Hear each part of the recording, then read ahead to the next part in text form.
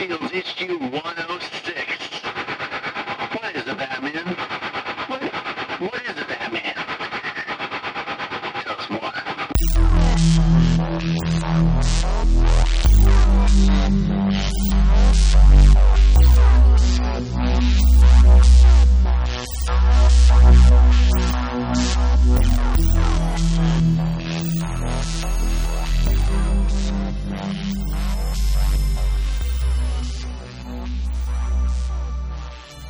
Guys, welcome to Minefields. My name's Joshua Michael. We got Colin back. Well, he was here last time, too. We love you. Yeah. The big C himself. The Big C Cancers. What a big C, that guy. I'm not The cancer. other big Taurus. C. It's a Metalocalypse reference. Oh, man, it's been so long since I watched that. And Mr. Tony God, what a Morales, good show. Uh-huh. our Here we resident are. drug dealer / badass trainer. We got filmmaker. Drug dealer. Took me a second to realize why you said that. Legally, might I add. Legally moving the stuff. I interviewed Roland Doobie the other day. We're releasing that in a couple of days. And Doobie's a great guy, man. And I got to make sure I remember to preface that in the headline when I release it that he actually doesn't have to have surgery. Oh, He doesn't? That's good. Does not. He might actually make it. The other thing Well, that is... sucks. he might make it. Yeah. What kind of surgery was he going to have that Broke he his- might not make it? Broke his leg, man. The provider and him went toe-to-toe, and he took a Oh, bad man. spill, man. That's terrible. Well, we got But he's into all it right. talking about weed, obviously, because we were talking about like how we like first time, all that stuff, and I was like, does the idea of a guy still exist? Do you remember having your guy to buy weed from? I think it probably does, because I know a half a dozen people who, maybe more, who smoke, or they have gummies, or they have product of some sort, but they've got to go through somebody that's got a card. Yeah. Because the effed up situation is that it doesn't take anything to get a card. So the people who don't have a card, I don't know why they don't have a card. They just go to a doctor. I'm just and too they're like, lazy for a card. Yeah. Maybe it is, but I think some people are apprehensive. I know one guy, and he's like, "Yeah, I got a card," and I'm like, "For what?" And he's like, "Situational stress." So I just went in and told him I needed it for situational stress, and the guy was like, "Okay, whatever." Wrote him a script. Are you serious? I've always wondered what that situation would be like when you go in to get your card. Like it's like a bad like setup for a porno. Like, ooh, doctor, ow, ooh, it hurts. Okay, I feel like it's like that old John Mulaney skit. Oh I gosh. know exactly what you're talking about. I pee 11 times a day. And next thing you know, you're bent over that stool, and it's like, nope. Need that red card. Yep. How badly do you need it? How badly? Yeah. Yeah. We badly. I can need honestly some say I have never had a guy.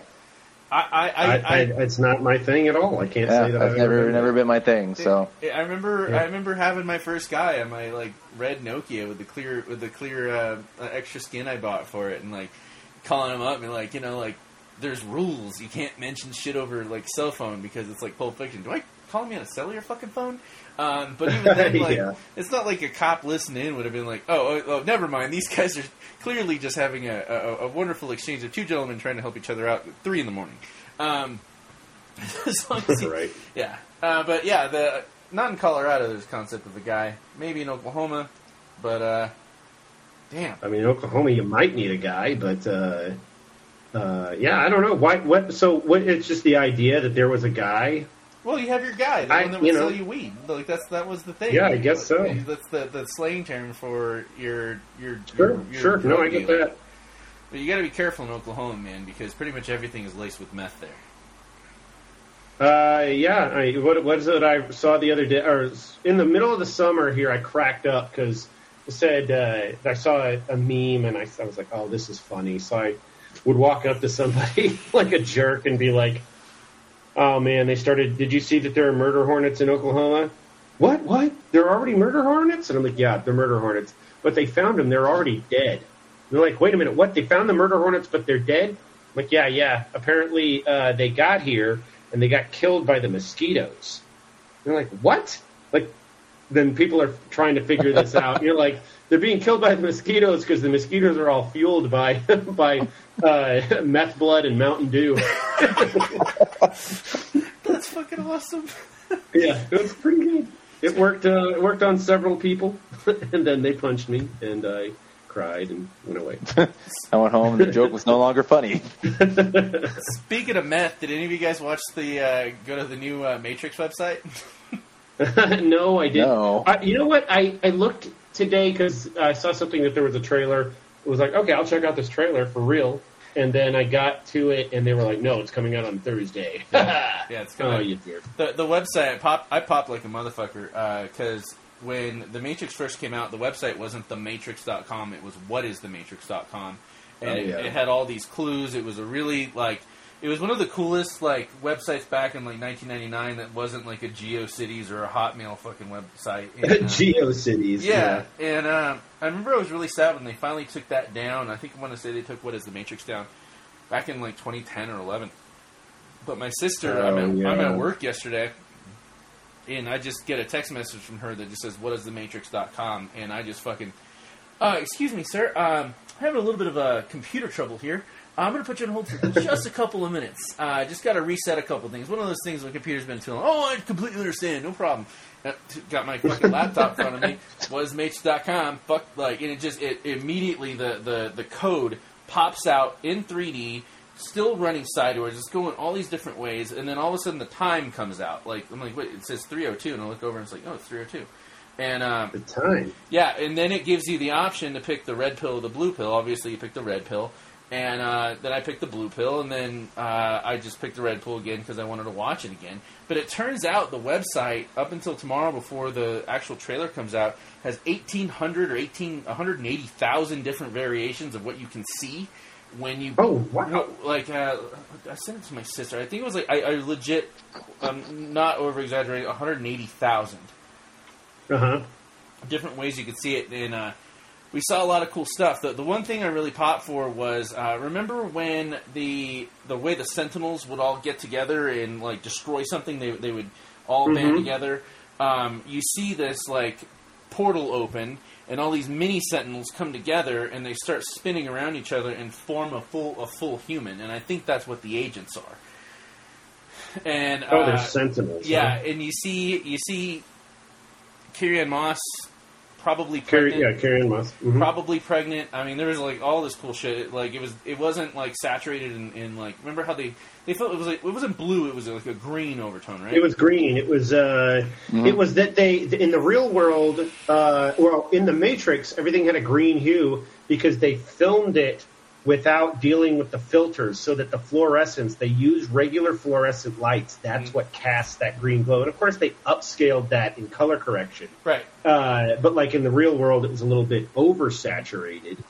Anyway, yeah, that's just movie making techniques. Go ahead. Well, that's pretty much it, man. I don't want to ruin it. I'm really excited.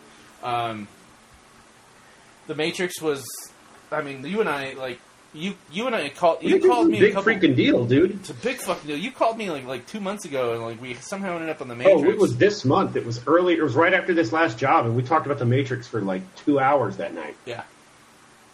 Shit. Tony. Yeah, that's a huge deal. Tony and I can talk about wrestling like that too, man. So we just go on a fucking limb. Next thing you know, it's like 4 a.m. Like shit, we got to get up. So they've never seen the Matrix. Well, I was trying to describe it, but because you don't know how to read, it was hard.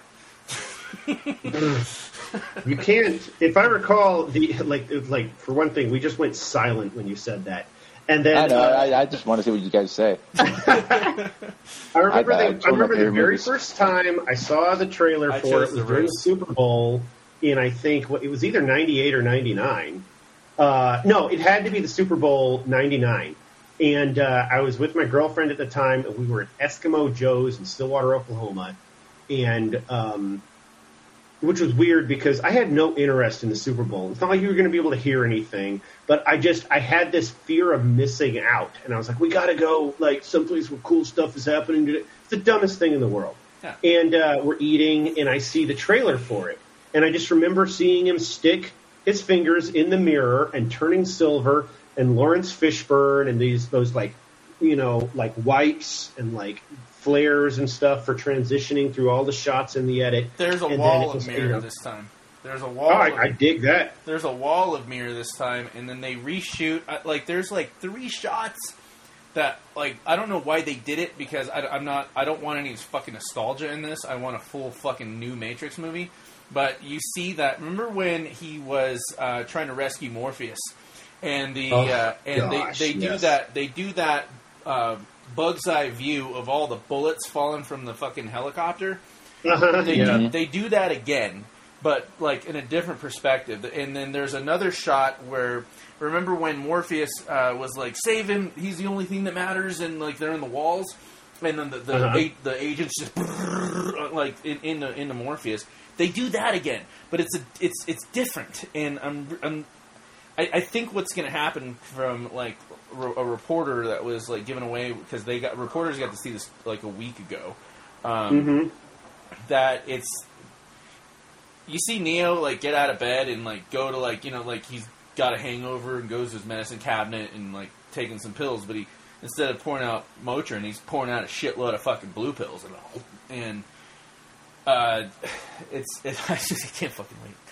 I can't wait. Dude, it's going to be awesome. It's going to be absolutely amazing. And that's the thing. Like, I saw people wearing BB-8 shirts before the first new Star Wars movie came out, and I was like, it's like it's a month and a half before that movie comes out, and you're already wearing. You don't even know what he is. You don't know if he's cool. You don't know if the movie's going to be any good. Yeah, remember I bought that Kylo Ren shirt, and I came home immediately and threw it in the trash. Oh, no, dude. Yeah, Kylo Ren was...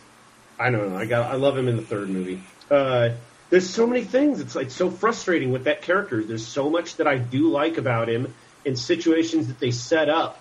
And unfortunately, it was all way too predictable. It's like, okay, well, this is going to happen. It's just a question of whether or not it's, how is it going to happen? But, like, yeah, I mean, it's the freaking Matrix. Like, that's the thing that bothers me about people. Like, they don't like the sequels. Well, why? Because what? It just, nobody really nails down what they don't like about the sequels. I remember one guy talking about how it went religious this way, and then it went religious this way, and then it went back to religious that original way. And I'm like, so what? Like, it's cool. It's all a Christ tale, whether you like it or not. Take what you want from it. Just try to have some fucking fun. Now, before we get into comics, I want to pose a question to you guys, because I'm caught up on Batman Reptilian, and Mr. Morales here, biggest Batman fan I've ever met, was not a big fan of it. You read what, issue 1? I read issue 1, didn't care for it. That's fine. That's fine. I got caught up on 3. I was really a sucker for... It wasn't psychedelic art, but it was definitely pushing the boundary of what like is easy to look at in terms of... I mean, it was gorgeous art, but there were some things where you had to really like zoom in, focus. Like, okay, is that what it's supposed to be? Or is it like... I think the reason why that you didn't like it is because Garth Ennis kind of flipped the script on what Batman is. So he's constantly driving in the Batmobile, which was really cool, actually. But he's extra brutal to the... He's Azrael brutal to the baddies. We're having difficulty finding out what's going on because the DNA that they're finding is definitely reptilian, but it's not like the reptile is... trying to infect people, but he's definitely the bites that he's giving people. Like, he barely got any information out of Oswald Copperpot. Like Batman was literally beating him while he was laying there bleeding out. And like, I need help. Where's the paramedics? I sent him to the second floor because I wanted to have an alone time with you.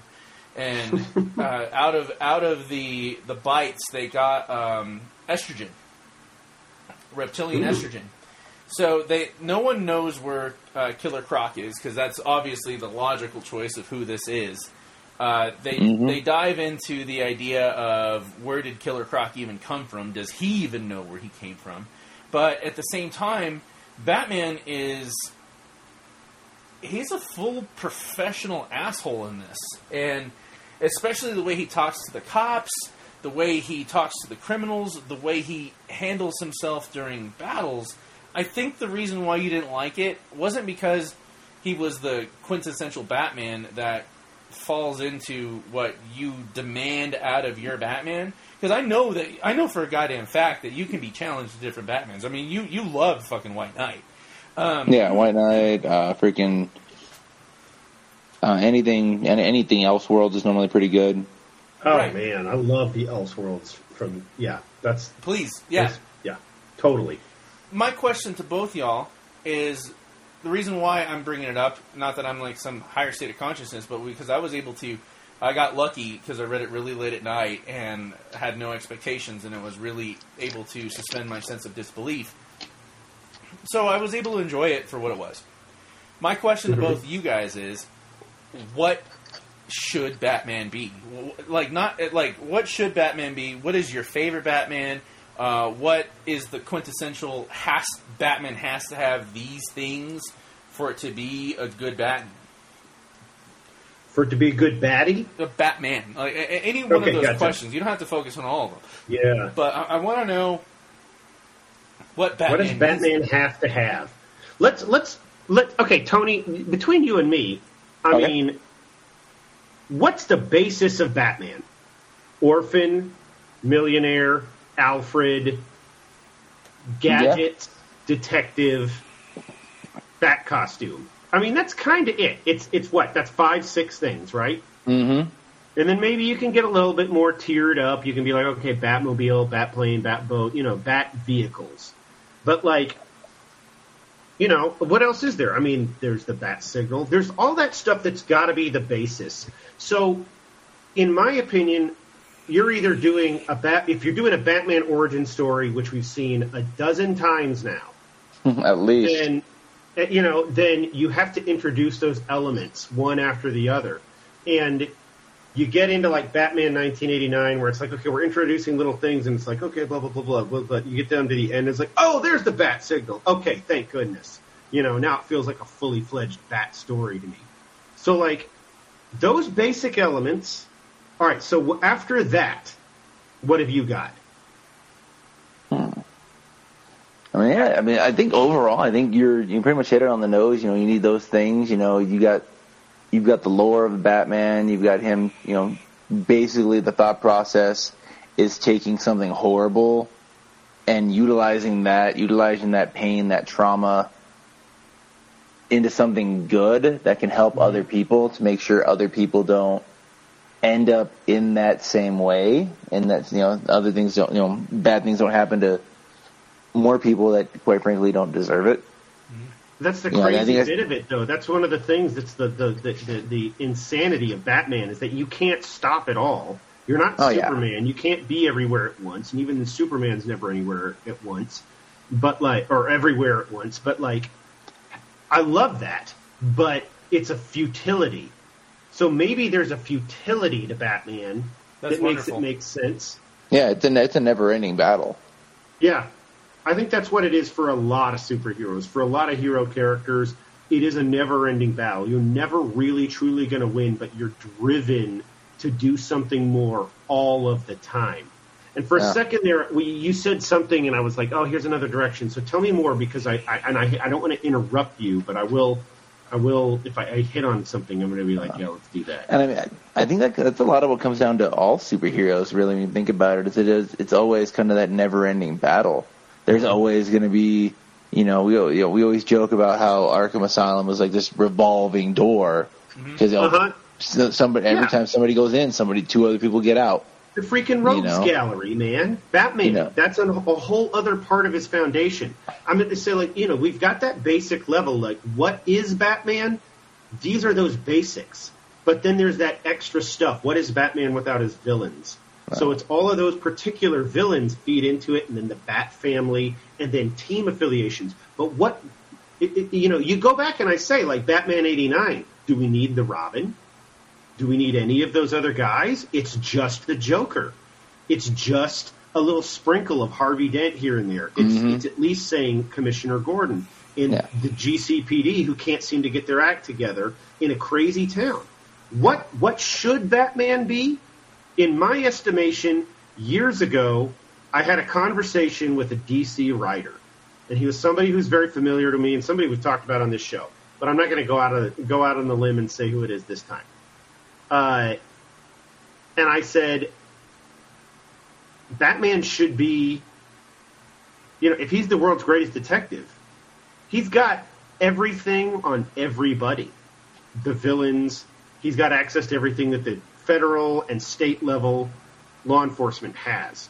He could be the single greatest supervillain that has ever happened.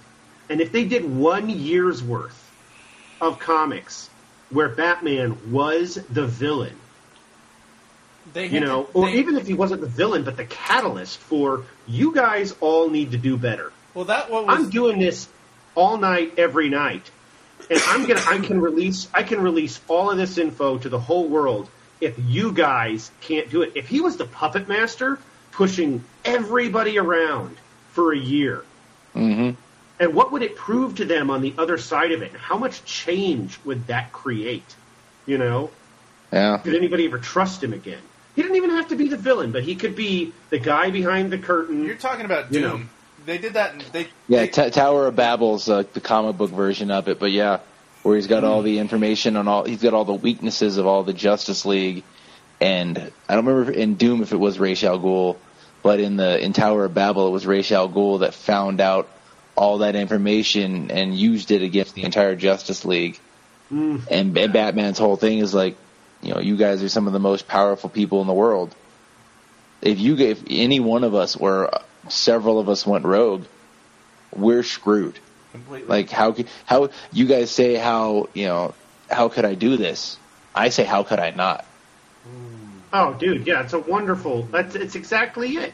Like if that story has been told, and I'm not completely familiar with the DCU, then I'm glad. But at the same time, you could, when you think about the legendary books like Killing Joke and Nightfall, I mean, those are tomes, and it takes a while to develop into those situations, and that's why Joshua, when we're writing together, and you're like, "Here's an idea, we should do this," and I'm like, "Okay, cool, but we got to get there. Right, we got to get to that point." It's because the quality of the story, when the reader is not necessarily paying for it. I'm not literally saying that, and I'm not even saying like, oh yeah, I want their $4, $5 every issue. I'm saying like when they buy into the pace and the beats, and when you get to those moments where it's like, oh, Batman just got his back broken. I'm saying like when you develop into that, you're asking me what I think Batman should be. I think Batman should be the person who is pulling the strings, disappears for a year. No one can find him. No one knows where he is, but he can stay in communication with everybody. No one can crack the code. And it's like, I've got something on everybody, and like, just see how much better you can do. What if I disappeared? Keep that into your back pocket, because we're about to get that full fucking punch in the face. Exactly what you just said when we get into Fear State Alpha. Okay. A couple more follow-up questions to you, gentlemen. Do you think Batman, other than London, or I always thought that, well, not always, ever since Batman versus Superman, I realized that New York is Metropolis. We always knew that. Yeah. But Gotham is obviously the piece of shit, like, drive through it, get a lump in your breast, New Jersey. Okay, that's terrible, but okay. And do you think he could exist in any other city? Like L.A., Seattle? Yeah. Texas? Oh, yeah. No way. I'll tell you what. One of the books that I picked up today Texas isn't a city. that we're going to review has an ad for Batman, because the whole book was just ads for Batman with a DC character story who's part of the Bat family. Let me see if I'm trying to find Batman comes to OKC. Dude, no, that book series is, come on, this shouldn't be this difficult. It's one page out of the whole book. It's, Batman the World, The Dark Knight's War on Crime Goes Global, coming in September 2021. all-new graphic novel by 14 international all-star teams. That sounds great. It's got, dude, yeah, check this out. I think this is going to be badass because I really appreciated in the Christopher Nolan Batman movies when he went to Hong Kong and pulled that guy out and extradited him to the U.S. for trial. I'm like, why not? Batman doesn't have to just exist in Gotham. Spider-Man needs the concrete jungle of skyscrapers to swing around and do his work. Correct. There's not a lot of places. He's going to get confined to a downtown area in most metropolitan American cities. But that's not where all the action is, unless he's riding on top of buses. And it's like, okay, so, Batman should be worldwide. Batman, his reach. Plus, Batman's always had if you ever read Batman Incorporated, they did that whole thing where there was a Batman in every country. There was in Batman the Detective, the Squire is the Knight and the Squire were the Batman and Robin of England. Right. And there was like a Chinese Batman, there was a Native American Batman, there was a Spanish Batman, a Spaniard Batman. Yeah, there was all kinds. There were several variations of it. I think they called it something specific because I remember they utilized it in, I want to say, Batman R.I.P. when they killed. There was a Batman from Greece. There was about 10 of them, and a couple of them they brought them all together, and somebody tried to kill them all. And then they killed like one or two of them off. I distinctly remember being in a comic shop with Colin, looking at Batman Incorporated, being like, Jesus fucking Christ, how many more goddamn Batman titles do we need? And at the same time, apparently one more. I get it. I think that would be totally rad. I like the idea. It's not that there's so many Batman titles, and let me tell you, every single ad in this DC book I picked up is for a new Batman title. Yeah. But because the man can't be everywhere at once, but who cares? We have so many Superman titles. We got Wolverine on every team. None of that stuff matters. Yeah. Just, Batman, it's not a question of, at its essence, what is Batman, or what do you guys think Batman ought to be? It's that everybody's got a take, and there's so many, I've got a Batman story. I just spilled it for you all. Right. I can spread that out over 24 issues. I think that would be badass. Well, I've got an ace. I've got a Ruby Soho, a Joker card. I've got the Glue. I've got the Phil Hartman. I think the reason why, and it took me a while, I really sat and thought about this. I think the reason why, no matter what happens at Batman, the overlying aspect that holds it all together is the detective. That should be Batman at his finest. He is the world's greatest detective in the DCU, and unfortunately, I don't feel like that's the direction they ever take it. He goes out and he punches out. He figures things out, but there's no detective work. There's no build. Yeah, I don't think that there's ever. Yeah, I think that's the case. There's never any build. What I appreciate, you go back to Blade, and Blade is I've got Whistler, and I've got this hematologist I've got to work with, and then I've got this, that, and the other. But then he goes to that dude that he's friends with that's got a little business and has some kind of essence of garlic or whatever. It's like a potion or an apothecary or something like that. And I'm like, that's awesome. I want to know more about that. That this guy's got a place in every town where there's some kind of anti-vampire squad. Build up. I want to see Batman going and getting the forensics. At least in Christopher Nolan, when they reconstructed the bullet and they got a print off of it and they figured out who the guy was that attempted to assassinate and blah, blah, blah, and it was the joke. I was like, that's cool. Wasn't that that's detective. Polka Dot Man? Polka Dot Man. Can't say that was Polka Dot. I think the biggest thing that one of the things that if you look at it reality-wise is if there was a Batman in real reality, there would be one everywhere because people would look towards it and people would be inspired by it and people would want to do their own thing and do their own take. It's like how on any anytime you go to a Comic-Con, there's people find that character they relate to, and next thing you know, they're cosplaying as them. Yeah. If there was a legit vigilante utilizing all this cool stuff and like doing all this stuff, there would instantaneously, not maybe not instantaneously, but there would be copycats. That's, yeah. In different towns, different cities, maybe even different countries. Freaking. That's how these things happen. That's how wrestling gets into different countries, like Chile. They didn't have wrestling for the longest time till they, somebody liked WWE. They found it on YouTube, and they basically trained themselves. Like, it was one of those big stories they would tell, like the Cruiserweight Classic, if I remember correctly. Correct. But like, you're always going to have those people that look up to these guys to such a degree, whether it, flattery, imitation is a sincere form of flattery, or whether they actually take it seriously, or whether they're just screwing around. There's gonna be copycats. Like, it's just the way it is. People now are like, how much money would it cost to be Batman, to make a Batcave, to have a Batmobile, to make the armor? How many times have people be like, oh, I want to have an Iron Man armor? People have put thought into it now to be like, how would I create this? How would I make this?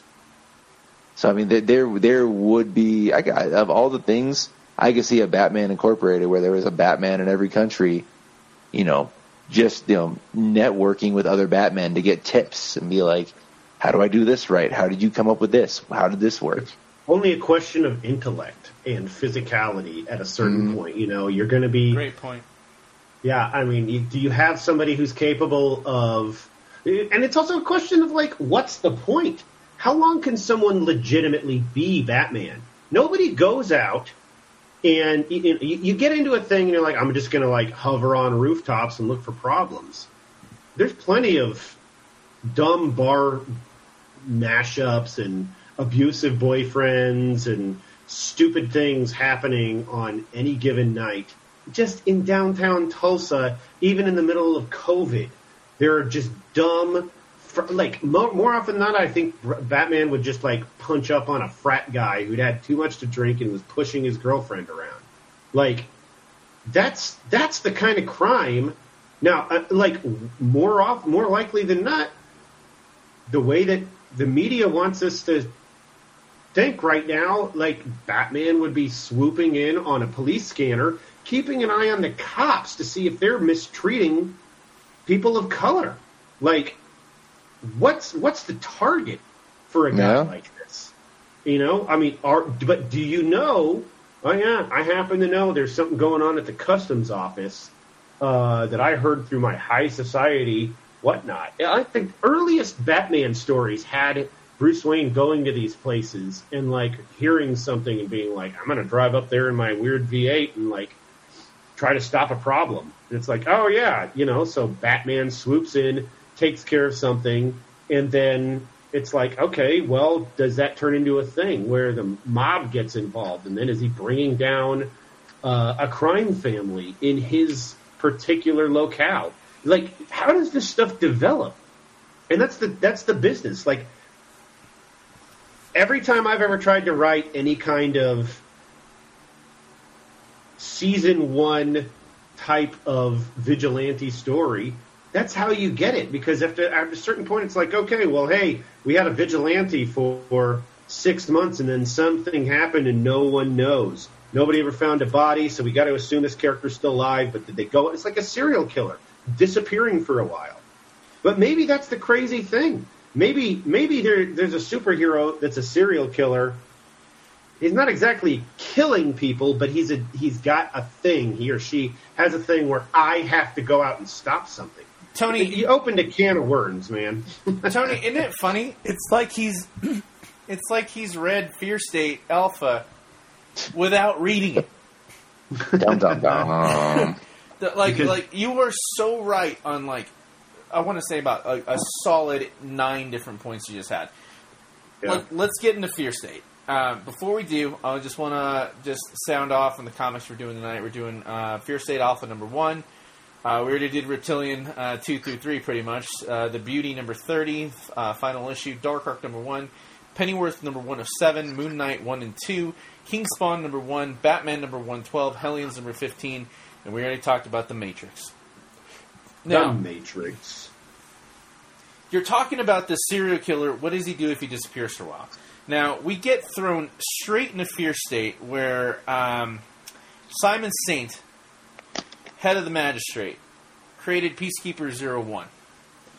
This is flashback. Now, where you were going head on, when you're talking about a slow burn, you're talking about a detective story, you're talking about something different other than just like going and slashing throats.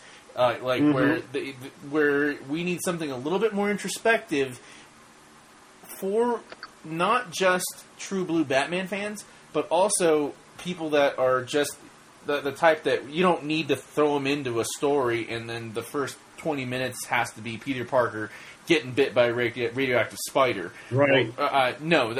We get thrown into Simon Saint, who is paid top dollar to fucking be alone with Crane.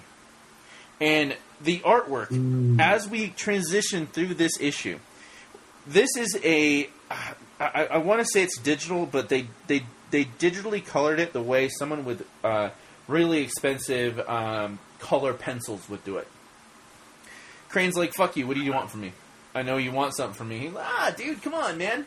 I'm just kind of chilling. I got an idea, and I think we can pull it off. And the idea is that through military study, through many experiments, they realize that you can't just scare people. 9/11 happened, and, we all united for a little bit, whether or not your opinion on what happened in 9/11, but for a solid time, the United States people really united.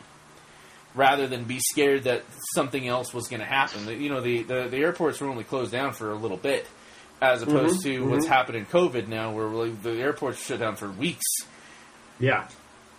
Higher state of consciousness here, Mr. Crane. I want to create a fear state. You know what? I've been thinking about that too.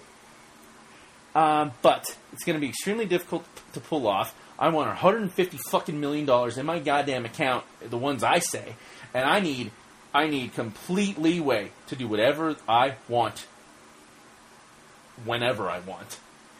Hey, man, cool. Let's do it. And the fear state that they've been building up is, when you hear about, when comics or books start incorporating things like current socio-political climate where we're worried about 1984 and we're constantly being monitored and social media dictates what we're scared of, they took that, and Scarecrow has been slowly but surely, God damn it, has it been since you joined Minefields, Tony? Since Scarecrow has been doing this, slowly eking his way into creating more and more fear?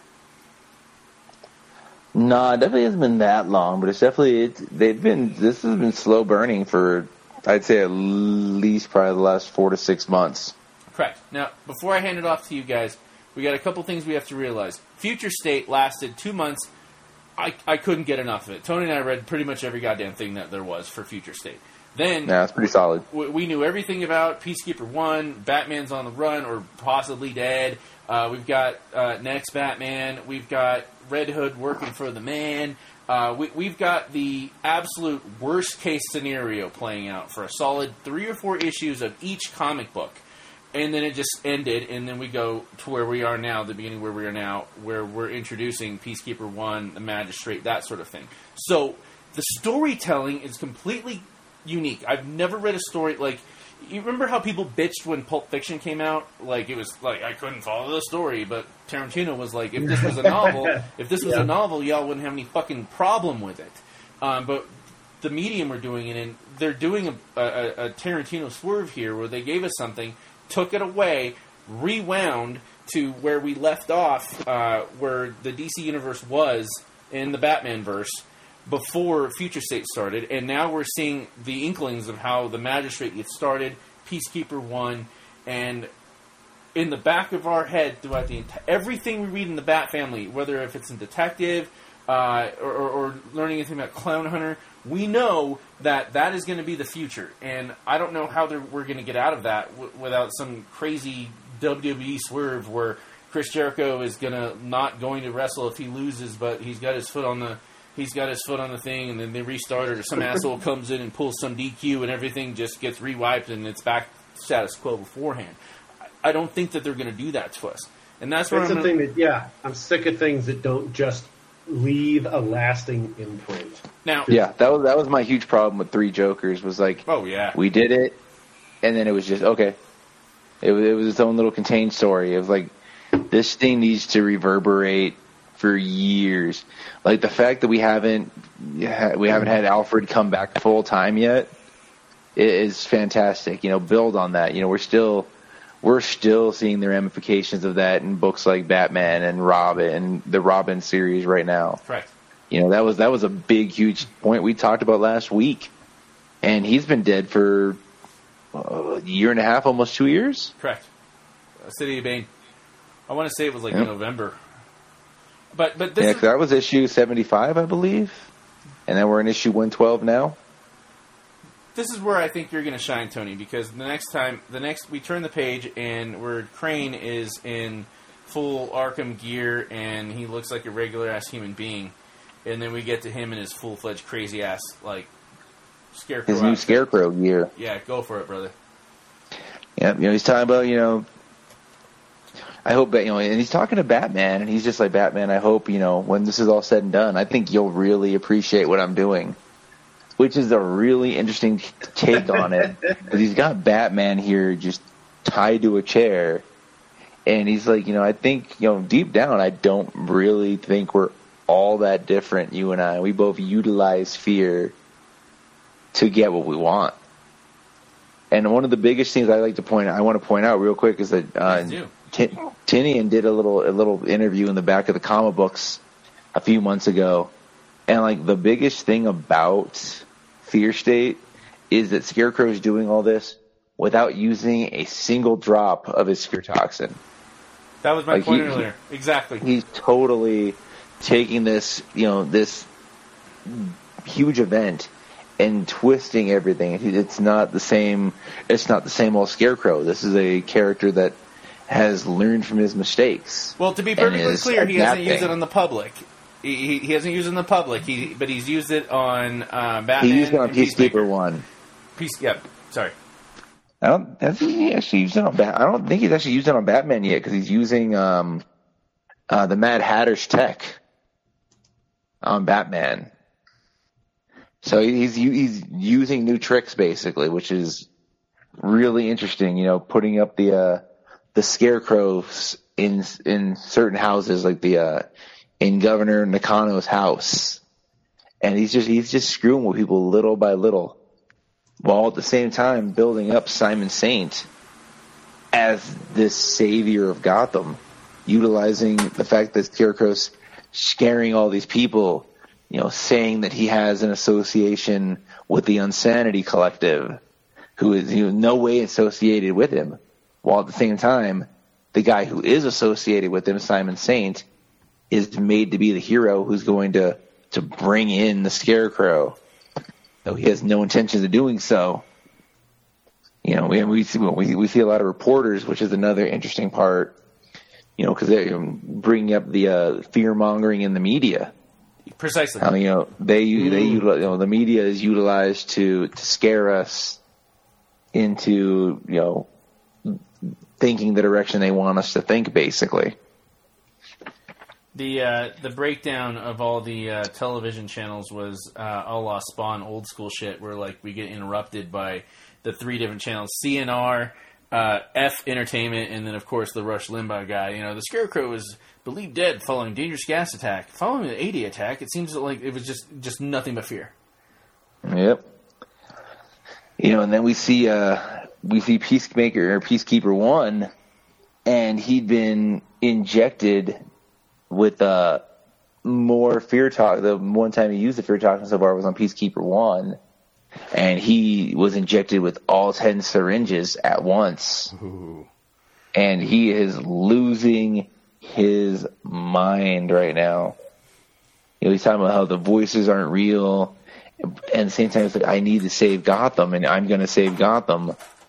But like at the same time, he's just scared out of his mind, And then we go to Simon Saint and his assistant Ricardo, who Simon Saint tested out his technology in Ricardo, who has a metal arm, and he's freaking out because everything he has built up to this point is in utter chaos right now because Scarecrow turned his back on him and, basically took Peacekeeper 1 off the board. And, he's got to find him. He's got to fix this before, if the media finds out that the guy he is using, the survivor of A-Day, the guy that saved other officers, is injected with this fear toxin and is losing his mind. Everything he's built, everything he spent the last 6 months building, down the drain. And he's worried about Peacekeeper 1 losing it and freaking gunning down innocent bystanders. And he's going out of his way to make sure that doesn't happen. And he's like, we have to ensure the magistrate's survival at this point because, it wasn't easy to convince Mayor Nakano that this was a good idea. And everything's up in the air right now. And nobody, and freaking, we turn around and we're at the GCPD headquarters and freaking, I can't remember her name right now for some reason. Freaking Commissioner Montoya. Montoya's talking to Mayor Nakano, being like, "Hey, let us do our jobs. This is where we're at. And Nakano's like, "No, we're going to leave it to the magistrates. This is, And she's just like, throwing down her phone and kicking and swearing, and and they've the magistrates also took out all the communications in Gotham. That was the big so deal. Nobody gets information in or out of Gotham right now. And Renee Montoya, being somebody that's been around the block and knows how to handle these situations, tells everybody to dig out all the old walkie-talkies and ham radios. If we're going to go back we're going back to day one, we're going back hard. But, that we're going to do what we need to do to save our city.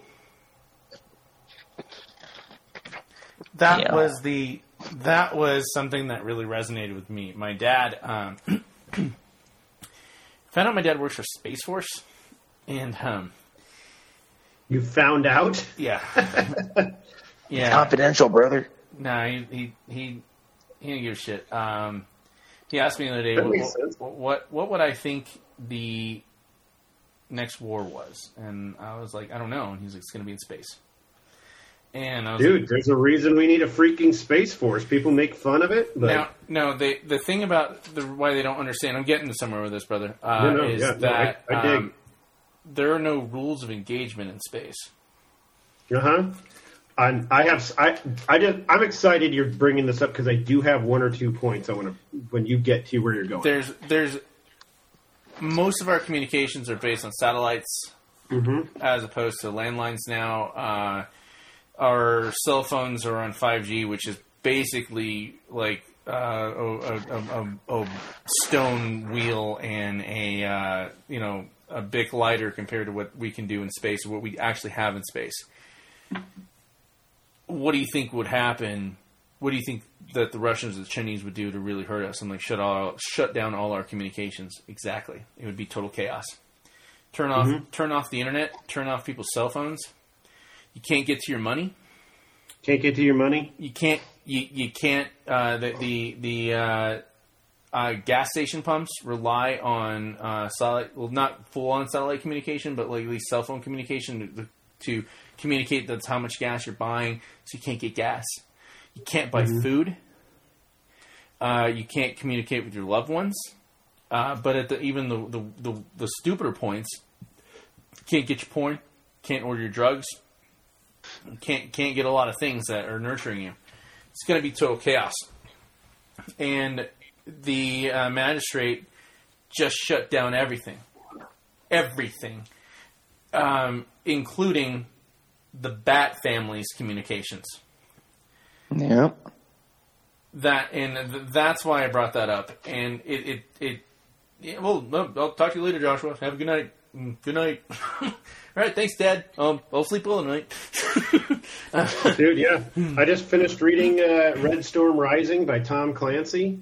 I listened to it on Audible. It took weeks, if not months. It's a very, very thick book. Mm-hmm. And it taught me it's a fiction version of a conventional non-nuclear Third World War taking place in like 1986 between the U.S. and the Soviet Union. And I was astonished what I learned about what our military capabilities were and what our weaknesses are in the midst of submarine warfare in the Atlantic, strike jet fighter bomber capabilities coming out of the Soviets, what our F-15s could do, F-15 Strike Eagles, which we've, were already a legendary plane made famous, of course, by the Gulf War, the first Gulf War in 1991. And then like what the whole business of cruise missiles, like what could that do to a carrier battle group? And then how do you defend against that? That I knew well enough. But one of the amazing aspects there are a lot of protagonists in this book, but one of the ones that was super rad was that there was a lady fighter, F-15 fighter jet pilot, codenamed Buns, and she was ferrying F-15s from the U.S. to the European theater. And the opportunity to shoot down some Soviet backfire bombers came up, and they did it. And so she got some kills, which made her the first lady combat fighter pilot, which, obviously we have them now. But then they asked her, like, would you be the pilot that wants to take this experimental missile to the edge of space and knock down Soviet satellites? And yeah, that's a thing. Like, we can fly fighter jets that high, and the missiles find the targets. The planes are ferrying weapons to their targets and, like, launching that missile and taking out their Roarsats so that they can see what we're doing and know where our carrier battle groups are, what kind of troop buildups we have in different places, or tank formations, and where's this, where's that. Yeah, that was always part of the deal. We needed to know that we could do that. We've never legit shot a satellite down like that. But that's a huge deal. Our ability to see anything. It's what doomsday preppers fear, the idea that just a solar flare could knock out our satellites and revert us back to the end of Fight Club. Like, it's the whole deal. Everything goes. And then you want to get into a war in space? Yeah, we could absolutely do that. Your dad is not wrong. He is absolutely correct. And communications are what it's all about. Everything you're talking about comes down to communication. Everything's completely dependent on satellites now. It's terrifying that we have taken and put all of our eggs in one basket, like collectively as a culture. I wouldn't say all in one basket, but all of our good ones are all in one basket, and the rules of engagement have not been, like, there has not been a Geneva Convention for what we can do in space. The Russians had a fucking hatchling doll satellite that opened up, another satellite came out, and another one opened up, and a smaller thing came out of that and fucking eradicated one of ours. Sorry. What? When did that happen? Look it up. It's one of those things that just isn't hitting us because it's not whether Kim Kardashian's ass is going to save the world or whether or not there's a new... you're talking... I'm talking about news. Matryoshki, a nesting doll. I get what you're saying, but I haven't heard anything about that actually. That happened. Well... Petrifying. Thank you. Yes, we'll all sleep great. Everything, yeah, I know, right? Everything just got knocked out in Gotham, even the Bat family. And, Tony, like, help me understand what happened with Oracle, because that one fucked me up. All right, so we got everyone's at the clock tower. You know, we got Nightwing. We got everyone's trying to communicate with each other, and freaking, you know, nothing seems to work. You know, no member of the Bat family can reach anybody else, and Oracle's going to put out a signal, and it turns out that somebody we don't know about has taken control of Oracle's online presence, basically, and is telling falsehoods. Basically, they're talking about how, you know, Batman's dead, and we got Batman's dead. His little, you know, and they're going to come after the rest of the Bat family. You guys need to stay indoors. Don't trust the magistrates. Don't trust the government. Don't trust anyone or anything with a bat on its chest. Plan. You know, only trust yourself and the people you love. Because I'm Oracle, damn it. Yeah, hunker down and and get ready for war. You know, this is Oracle speaking. Gotham City. I will only tell you the real truth, the one they don't want you to know, which is always, people are gonna, a certain section of the world is always gonna freaking wait for those words. You know, I'm gonna tell you the real truth, not the truth that they want you to know, whoever they would happen to be in any given situation. You know, I think that is brilliant. Whoever, you know, we haven't figured out if this is part of Simon Saint's plan as of yet, or is this a third party not involved with anybody as of yet? It's Riddler. Maybe it is. Maybe it isn't. I think it's Riddler because I think after how badass they built a lot of the Joker stories after after issue 50 when Riddler took over with those giant plants in Gotham, remember? No. I think something like that, yeah. Yeah, they made Riddler a fucking badass, and then they brought him down to a little pussy bitch within the past year in a few different stories. I was rereading these, and I'm thinking that there's a lot of riddles hidden in here. They're just not as blatant. The colors of anyone that can take over technology the way anyone else could to do what they're doing to the Bat family, it would be Riddler. It's definitely a possibility. And like I said, this is an interesting character, so we'll see if this is going to be somebody we know, somebody not, if it's a member of the magistrate, if it's Harley Quinn the whole time, who knows? I sure as hell hope not. Fucking Harley Quinn, don't do that. Yeah, they got to throw her in there somewhere, man. They got to throw her in there somewhere. Well, they've been doing really well with Harley. Well, before we get to Harley, actually, is that next after this? That's actually next here. That a little bit of Brother Eye. Got the girls. It is Harley actually. Deep down under Gotham, they find out that there's Poison Ivy has been split, whether in half or a large part of humanity has been removed from her physical essence.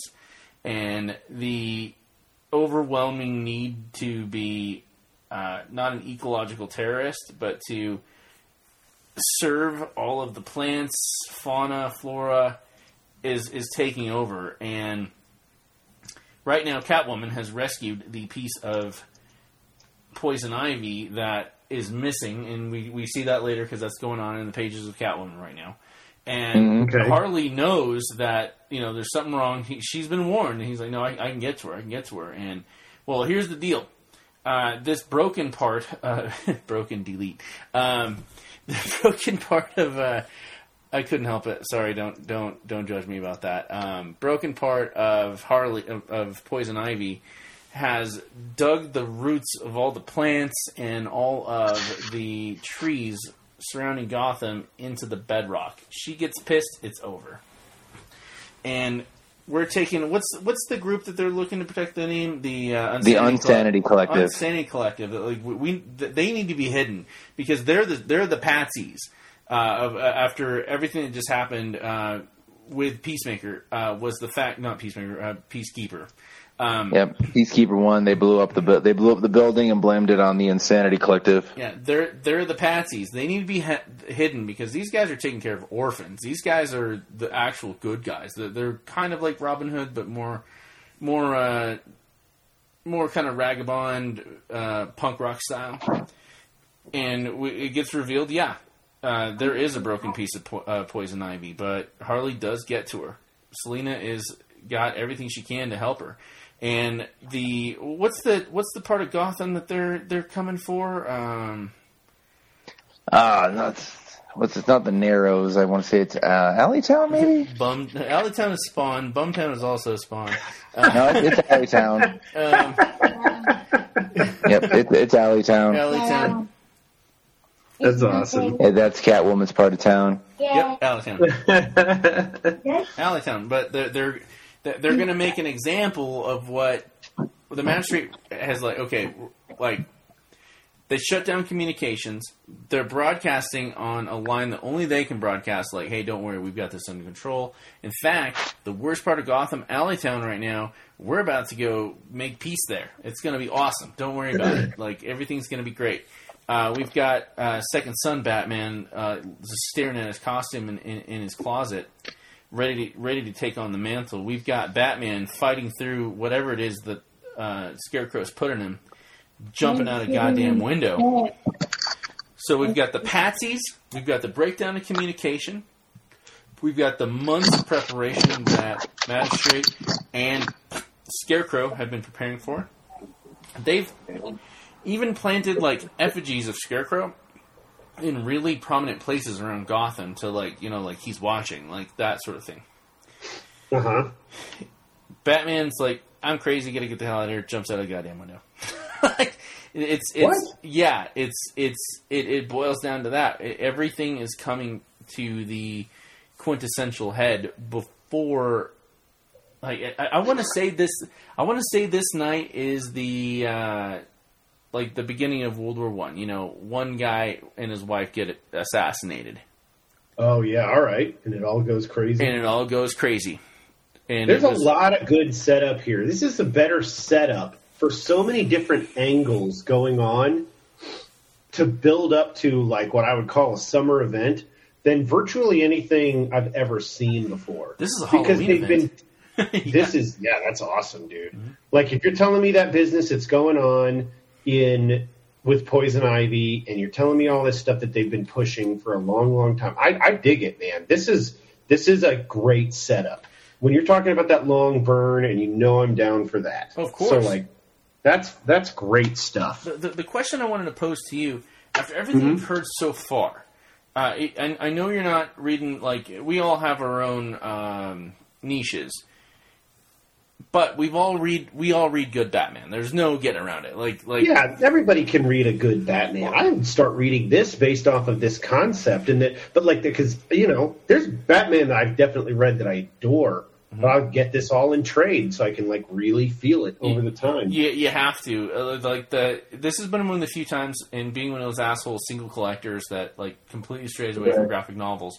This has been something that's been a serious stick in my ass for a while, and not a good one either. I didn't ask for that to be put there, but the way it keeps going is that the slow burn has been months and months and months, and now with Fear State Alpha, this is the first time I've read because you know how many alphas we've had, X-Men Alpha, X-Men Omega, there's always an alpha.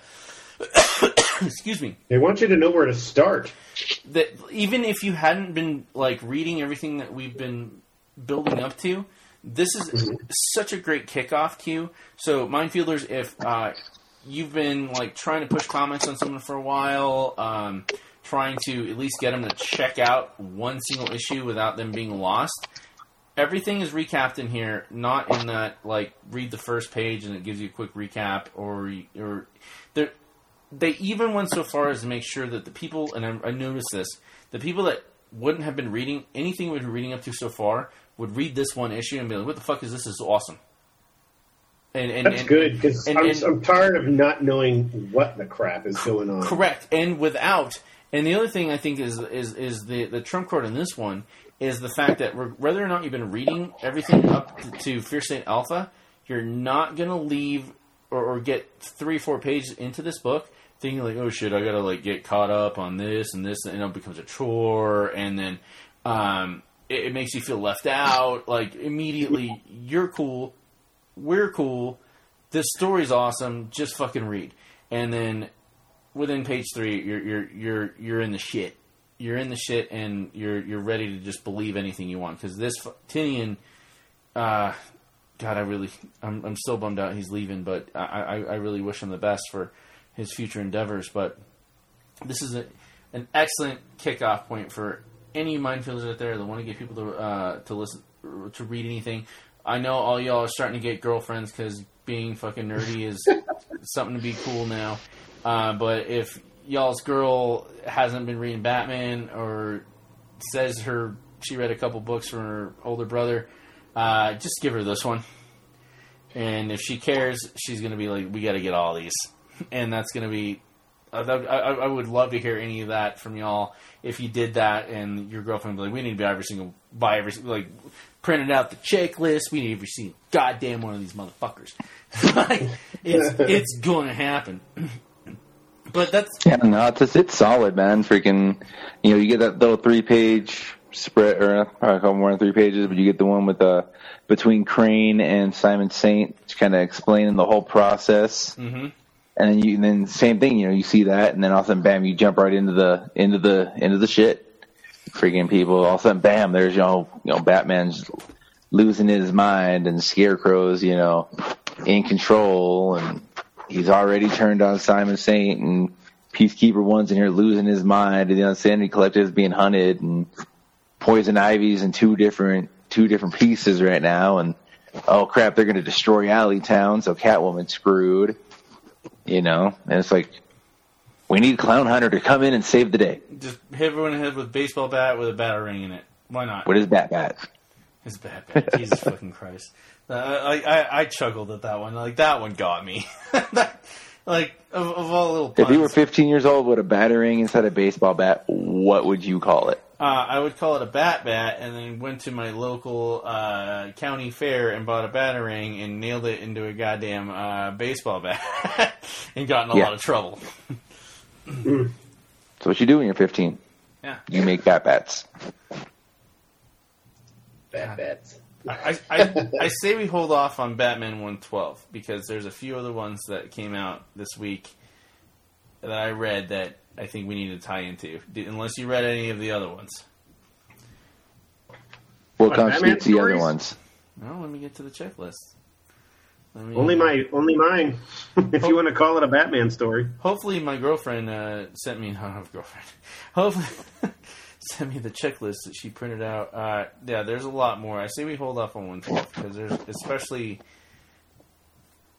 Flipping through this, man, it's just like, Clown Hunter, no.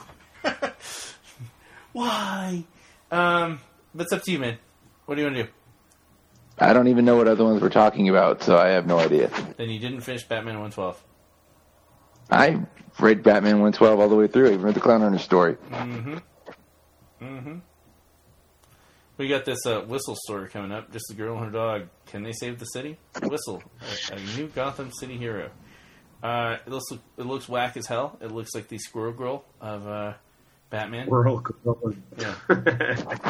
Now the Squirrel Girl of Batman is spoiler. Hey, that's not cool.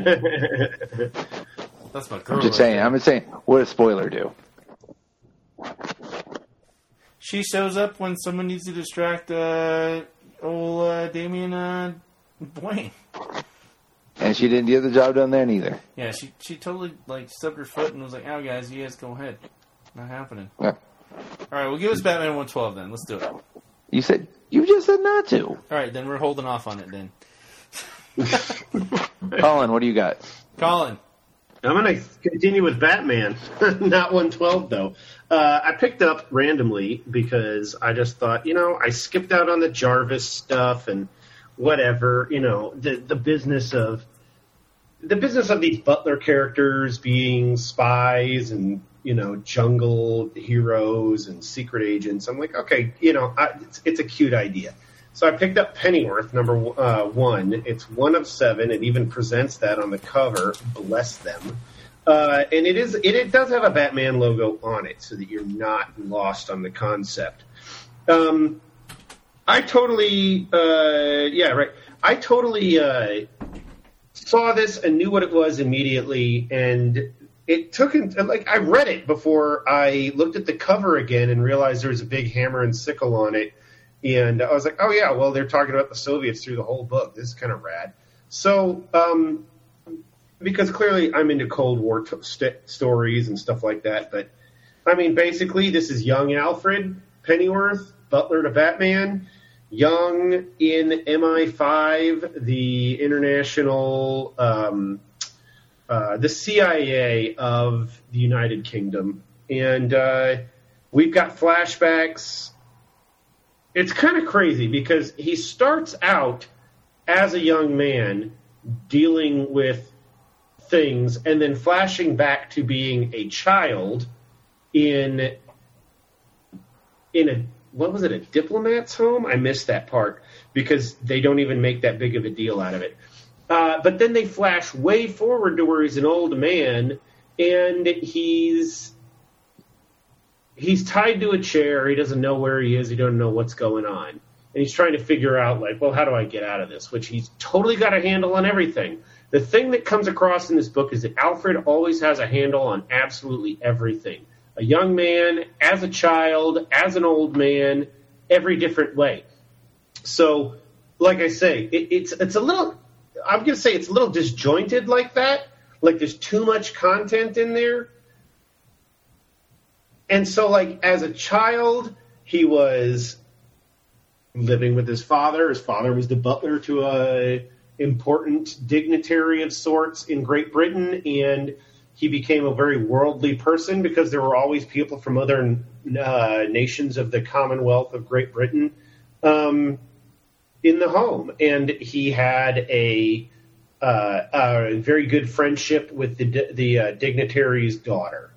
And years later, when they were young 20-somethings and they had been through training and whatnot, they inexplicably, they found that they were both agents, and they hadn't trained together at all. They hadn't trained together at all. No, they just they got paired up on certain missions, and then when they weren't on missions, they didn't really see one another, but they were very good friends, and they flirt with one another, and they have apparently hooked up a bunch of times, but they're both so young, they don't really know, we love one another and we're going to get together or any of that stuff. It's just kind of no, this is what we're doing. We're duty-driven. We're bound by the work. That's what we've got going on. But, it's interesting because when you can tell that older version of Alfred is reminiscing on her, he's thinking about, what he's lost by not being with her, or we don't know what the heck happened. Is she going to get killed at the end of this 7-issue cycle or whatever? Who knows?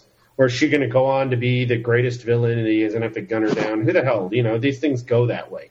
But the crazy thing, too, is at the beginning of the book, he keeps talking. He once or twice in here talks about, it took 6 months for us to develop our covers, 6 months for us to develop these things, to be able to get this guy's confidence, to be able to do this thing. But we don't see any of that 6 months. Excuse me. And he keeps talking about, let me find the guy's name again. He keeps talking about his friend Dave Boy.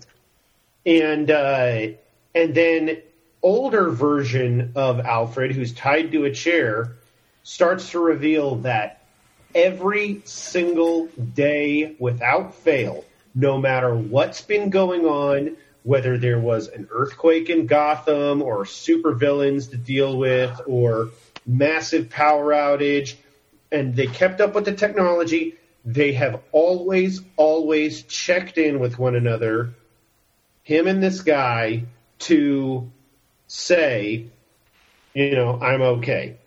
And it's a blank message. You would phone him up, and he would pick up the phone, hello, and then he'd just leave it blank and hang up the phone. Or he would get an email that had nothing in it, or a text message with nothing in it, and they both knew the other guy's all right. So that's the funny thing. He can handle absolutely everything with total confidence because he knows if he doesn't check in once a day that this guy's going to come and rescue him.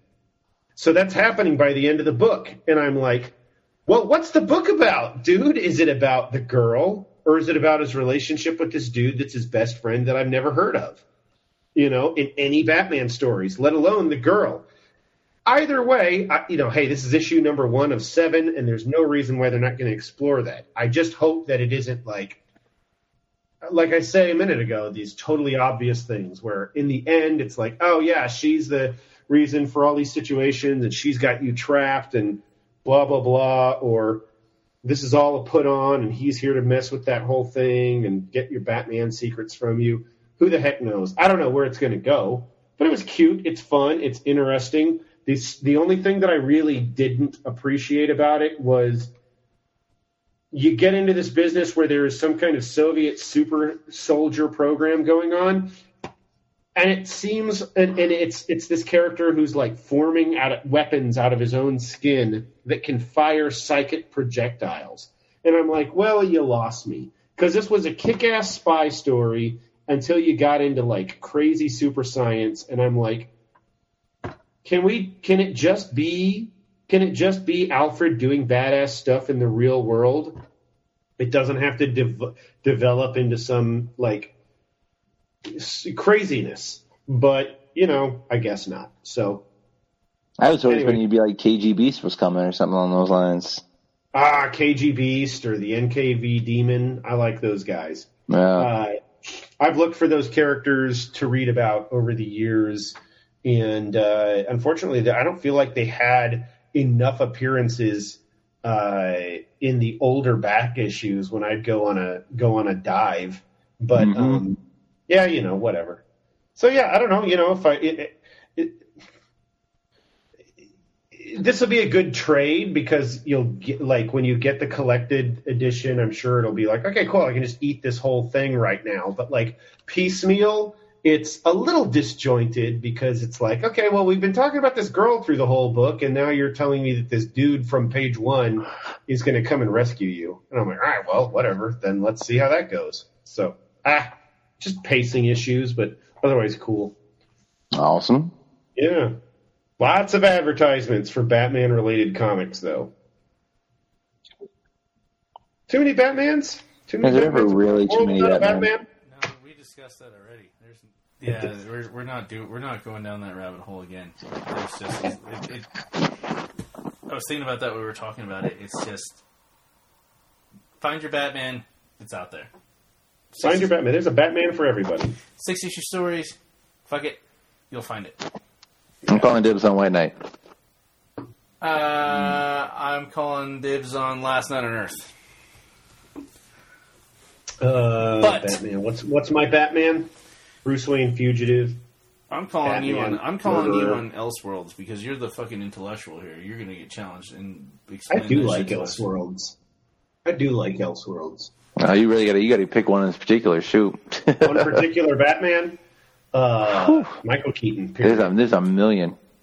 Yeah. Now, Mr. Tony Morales, what you just talked about, if you make the mistake of buying the one McFarlane figure because you think it's cool, because the Batman one for White Knight is fucking rad. the Bat Cycle McFarlane made is exclusive. That's White Knight. Nice. You're gonna have to get Napier. You're gonna have to get 3 Azraels. And then I'm going to be laughing at your ass when we walk into a fucking Target and you're like, oh shit, fuck, I'm fucked. And I'm like, How the tables have turned, sir. Tables have turned. I've resisted one time, Colin. We walked into Target and I resisted on a Dr. Fate helmet Wonder Woman. A Dr. Fate helmet Wonder Woman. Yes. Okay. I'm glad I didn't get it because the helmet took all his will. Oh, dude. And he's regretted it every day since. He taunted me till we were pulling out of the parking lot. Oh, I taunted you way longer. Probably into the week. Pretty much. It happens. You asshole. I think this is the same day he accused Rob Risen of being a badass. That was the same day where I accused Rob Risen, where I was like, it was cool to see him today. I gave him a hug. He said, Joshua. I was like, hey, you bar brawling badass. He's like, where'd that come from, dude? I'm like, I don't know. But Tony latched onto it, and you're going to be that for the rest of your life. Yep. I told him the real story. Sheesh. Shit, but yeah, I know. He has regretted it every day ever since. Not really, because it just came out to a good story, and I came out on top, as opposed to Mr. Rob Risen. Probably got his ass beat a couple times in a bar. That'd be hilarious. But yeah, no. But yeah, no. I am currently working on the Suicide Squad pops. I've got 3 so far of I think 9. So. Well. And funny enough, they still have not done an Amanda Waller yet. If they do that, I'm doomed. Oh yeah. I've got Bloodsport, the Walmart exclusive Captain Boomerang, and I just picked up Rick Flag the other day. Ooh. So I got about 6 more I gotta find. I love how they brought back Flag from the original Suicide Squad. I was just sad to see him die. Poor bastard. Spoilers. Oh yeah. Spoilers. He doesn't actually die. He just gets mortally wounded, and you're gonna get sad. By the way, my coughs aren't. Joshua is the world's worst about spoilers, in case you all didn't know that. Actually, I held off when it came to Suicide Squad. It was like, that's one time. What was it, like 12:30 at night? I'm texting you. I was ready to fight you, yeah. It was earlier because I was at work. What did I send you? I sent you said you something. Something about, I want to say something about Boomerang, maybe, or something like that. You were ready to whoop my ass. You're like, oh, wait, spoilers. Oh, never mind. Never mind. Like, all right, guess I did. It's happened 2 or 3 times where I'm just like, I read like the first half of it, something you text me, and I'm just like, I'm going to whoop this motherfucker's ass. And then I actually look into it, and I'm like, oh, well, okay then. Never mind. Anger has subsided. Urge to kill decreasing. Yeah, exactly. The last one was over the Jericho thing, and you're all like, I know why you're not coming over to watch the pay-per-view. And I was like, oh, this guy's going to say something stupid. I open it up, and he's like, you don't want to see me cry when Jericho loses. I was like, okay. You promised you wouldn't tell anyone I said that. You fucking asshole. Spoilers. I told you I was going to be so upset when that happened. Incompetence. My bad. It's all right. It's only us calling in our millions of viewers. We got a lot. We actually get Justin combined off of all of the different streams that we got. Justin got 10K in 3 days. Nice. Justin got 10K. People love them. People love them some Justin. Justin Taylor's the man. Justin Taylor played ball. He I don't know if he was just fluffing me, but he used all my photos as profile photos. I sent him the preliminaries. I said, don't use these yet. He didn't use it, and so I said, now you can do it now that all the watermarks are on it, and the other photos that I'd used are out because I didn't want just his out, and then everyone would get shitty about it. And 10K, and we're on a shitload of stuff. Nice. Justin, the Abaddon one still gets probably 600 views a week. It's just constant, and that interview was barely 45 minutes, and she was. How's she doing? I talked to her. She was on the pay-per-view. Yeah, she was on the paper. I talked to her 2 weeks ago, just briefly online. I always send her funny memes and we just laughing, but wanted to send her hey, you stole my haircut, but I'm just happy that she went out there, man. We've got a lot of stuff to do. Getting distracted in terms of I was thinking about everything we got to do for lighting, everything we got to do for New Era. Yeah. That show's not sold out. We still got some tickets left over. Yep. Jason freaking. Yep. We got tickets officially go on sale online Sunday at 2 p.m. I believe. All right, cool. Standing room. So at eventbrite.com or I'll have the website all cherry up by then. Not with all the pictures, but just with links and a couple links in the flyer. Sweet. Finding all the templates and stuff has been. I was gonna spend the weekend on New Era, but then I needed to disconnect because I realized that this weekend is probably because I found an apartment. This weekend is probably the only weekend I'm gonna have off for the next 9 months. Oh, jeez. Oh my goodness. And I want it that way, but we got comics to go over. I'm just happy to see you guys. I just sent I took a screenshot, posted it on Instagram of what it looks like for Minefields to get together, and I'm definitely blinking. You guys look all pretty. He's blushing. Aww. Morales doesn't blush. He watches. He glows. He's got live, laugh, love behind him. He definitely has live, laugh, love behind him, man. He's a full-on Karen. All right, what's next? What My man, my Mickey Mouse shirt. I'm gonna pull out the beauty on you guys because this comic book came to a screeching halt at COVID. Issue 29. This was issue number 30. Let me pull this up. All good things. Han and Hurley Smith. We find all of everything really came to a head. We had some definitive story endings in 29. The thing is that remember how I always bitch about how we get 3 years of X-Men fighting and then we get one half of an issue where everything's okay. Mm-hmm.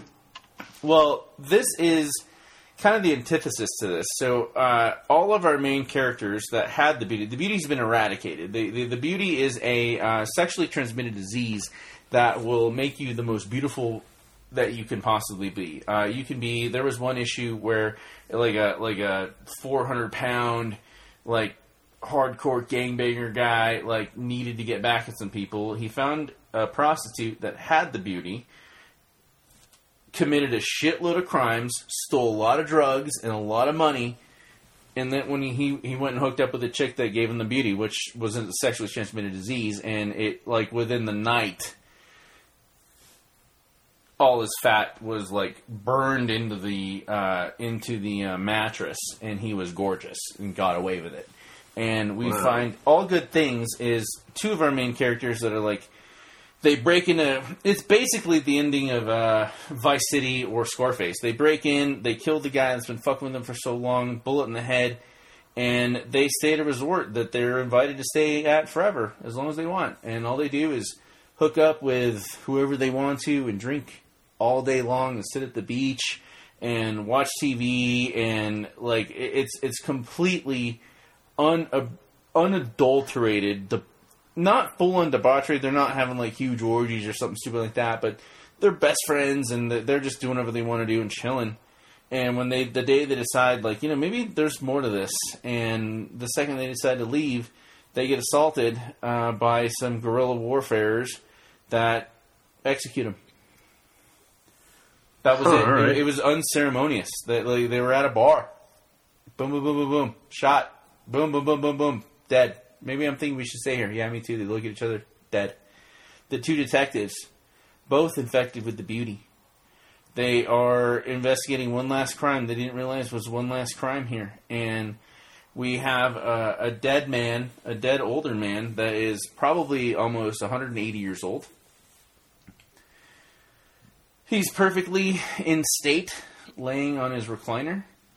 And, wait, hold on here. Hold on. Who took the bag off his head? His wife did. Why? Because she wanted him to look good when he got here. What the fuck does that supposed to mean? You guys didn't touch anything, did you? No, we didn't touch anything. The wife already confessed. She's sitting in the dining room waiting for you. We've got a gorgeous 125-year-old woman. Yeah, she's got kind of the old woman, wispy white hair, kind of curled to the side, but she doesn't look that old. And she's like, well, we met in college. We fell in love. I was a writer. He was a lawyer. We paid the bills. I was wild. We fucked like crazy. Everything was great. I'm not saying that to be lurid. That's just how it was presented. His practice was getting in the way of everything and just being together, and he quit, and we started riding together, and then he got old, and we both got old, and he started forgetting things. And I found out about the beauty, and she stole some blood from a beauty and injected him with it. But it didn't make him right. Yeah, it made him young. It made her young. But his mind was still not there. His dementia had gone that far. So she had tried to recapture something that she couldn't recapture, and she says, I wanted to fix him. I hoped beyond hope that this thing would do that, could do that. Some things can't be fixed, no matter how beautiful they seem. He didn't want to live that way, trapped. I couldn't watch him suffer. And both of the detectives that are hearing her confess are both individually beauties themselves that have the virus. They can't communicate it anymore. But I'm sorry, I gotta leave for a minute. Dude storms out. Like, it's kind of a Mulder Scully type situation, but not so much like that. You know, I don't want to live like this anymore. I'm tired. I just want me and my wife to go out. We want to sail. And she says, fuck, right, go, do it. And then he says, I'll see you tomorrow. And then it ends with the person that's been narrating the entire story. You see them doing stuff like flipping a light off or washing some dishes, but their hands are completely desiccated. And it is the female detective that just said goodbye to her partner many years in the future. And she looks into a mirror, and her body is cracking. She's bald, no hair. It's like you know when you see those like photos of like really bad desiccated areas of the desert where the ground is cracked. Oh yeah, sure. Mm-hmm. That's what her face looks like. And she's still a detective, and she just looks in the mirror and says, "Fuck yeah." And it says it just ends in all good things, and Jeremy Hahn and Jason Hurley come to an end. You know, so that's part of it, but there's more. That's not what the whole point of the story was. The point of the story was a quick fix. What happens with quick fixes? They don't work. Yeah. Yep. They don't work. We have this fantastical story where there is a drug, not a drug, an STD that will cure you of any disease you have. And then throughout the story, things keep going awry. Beauties are spontaneously combusting. We have serial killers after the beauties. And then a cure comes. And then what's going to happen next? And it was a 30-issue story. And they wrap it up. And I think it's one of those things like when you read like Scary Stories in the Dark. Well, yeah, those were pretty scary and those were pretty cool. But when you get to the annotation and the notes and the bibliography, like all their references, that's when you get the good shit. And this is the good shit right here in one whole page. They just wanted to do it quick, fast, furious, and told the story. And, they did get in, COVID through a monkey wrench. But that's it, 30 issues, the beauty. Well, maybe it's not it at all, but after all good things never really end. So they throw that little monkey wrench here. It was such a good ending to a story. I was waiting for 50 more issues. I've told Morales every time we go to a comic store, I'm looking for more issues of the Beauty. There's a couple of them I'm missing, and now it's over. And I thought I'd be really sad, but I'm really excited that it ended that way. It was right terms, right way, and God bless them. And I want to see more of it because it was true art. Everything they did. There was 3 different, maybe 4 different types of artwork in this particular story, even though there was only two stories going on. Really, really pumped me up. I appreciate you guys listening to me on that one because I get really choked up about shit that involves that sort of thing. But I fear that you guys are going to think that I am going to detract from what's good, what's bad, and be focusing on my particular favorites because of whatever I am. But the Beauty was wonderful, and I really hope people enjoy it, and I really hope that an omnibus comes out on Kickstarter, and they have all these prints, and because all the covers were just works of art. Not that the insides weren't, but they really it's one of those back in the day Vertigo, all the covers were 10 times better than what was inside. Yeah.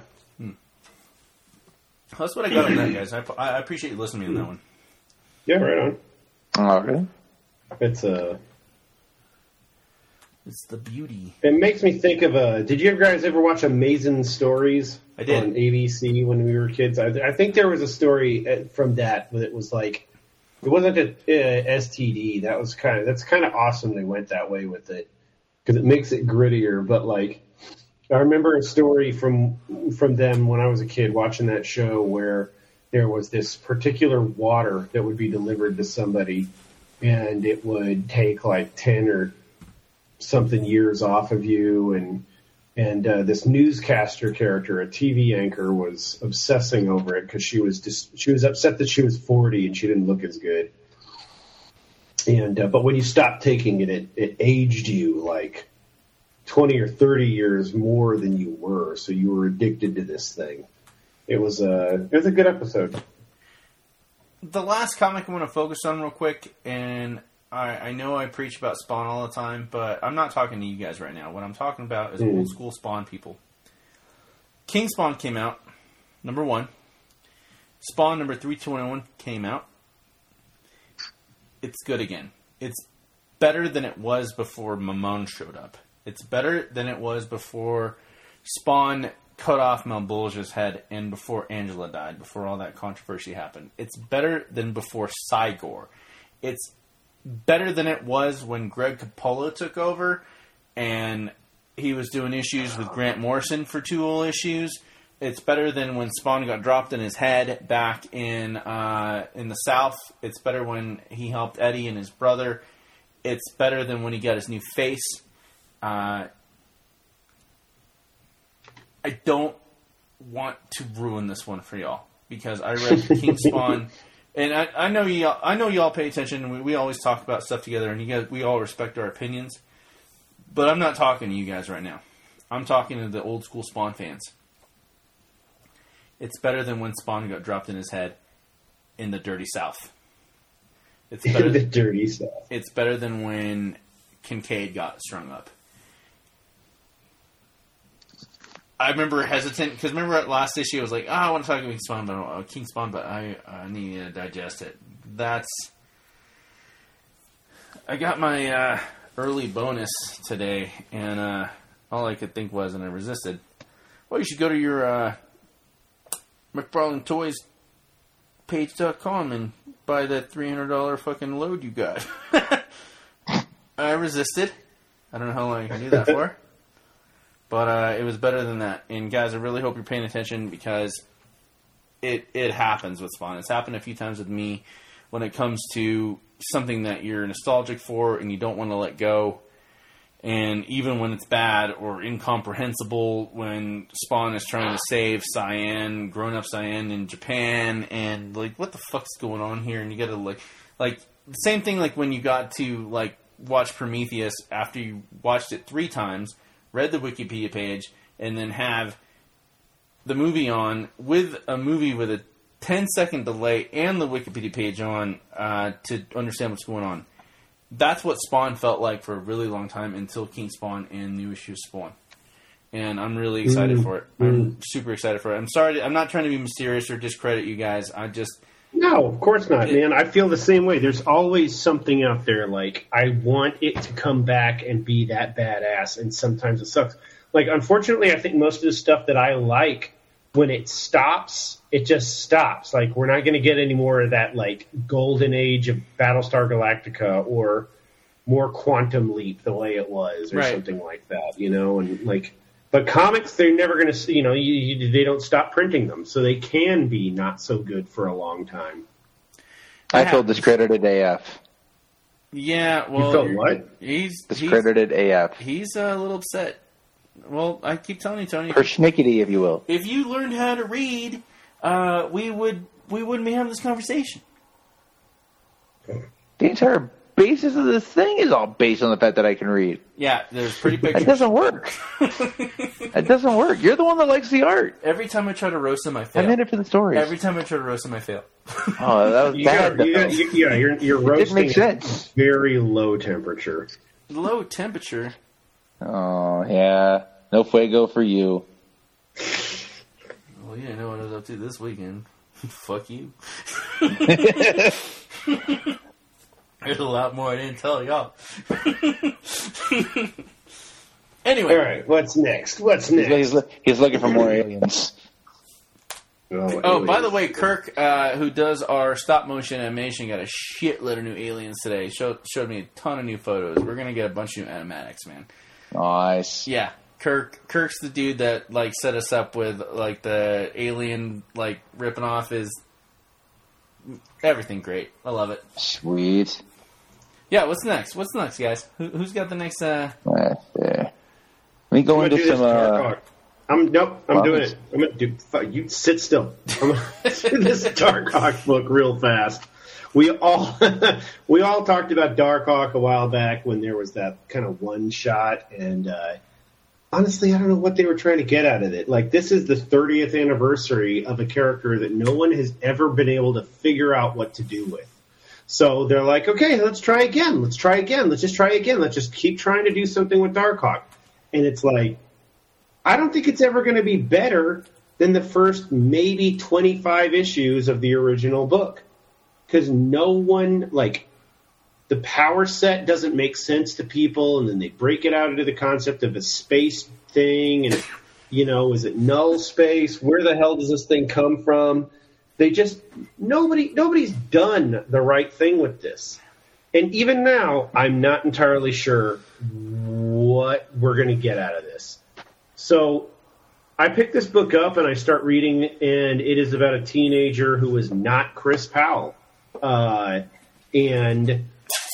it is a kid who seems to have everything going for him. Some kid named Connor who is just crushing it in high school as a basketball player. But he has these weird spells. And he... like, everything stops for him, and then his body seizes up. And this happens after a ball game. He's okay, but like his best friend and him, they're walking home, and they run into a guy that used to be a big time football player at their school. And they're constantly referencing, like, oh my God, yeah, scholarships to Empire State University. Of course, that's where Peter Parker, Spider-Man went to school, and Gwen Stacy and everybody else in the Spider-Man books in the 60s. He gets home to his dad. I don't see a mom here. And they're very pan-ethnically ambiguous. I can't tell what we're looking at here as far as people. But, the kid is way overbuilt. There's a whole lot of shirtless stuff going on and a whole lot of athletic stuff and locker room scenes. And I'm like, this kid is drawn way overbuilt. I don't know any teenagers that look at this built. But the situation is a little bit whacked. He goes for a jog, and he falls completely over on his face. And he cracks his eye, and he has to wear this bandage that covers him. He gets an MRI. Our protagonist has multiple sclerosis. Of course he does.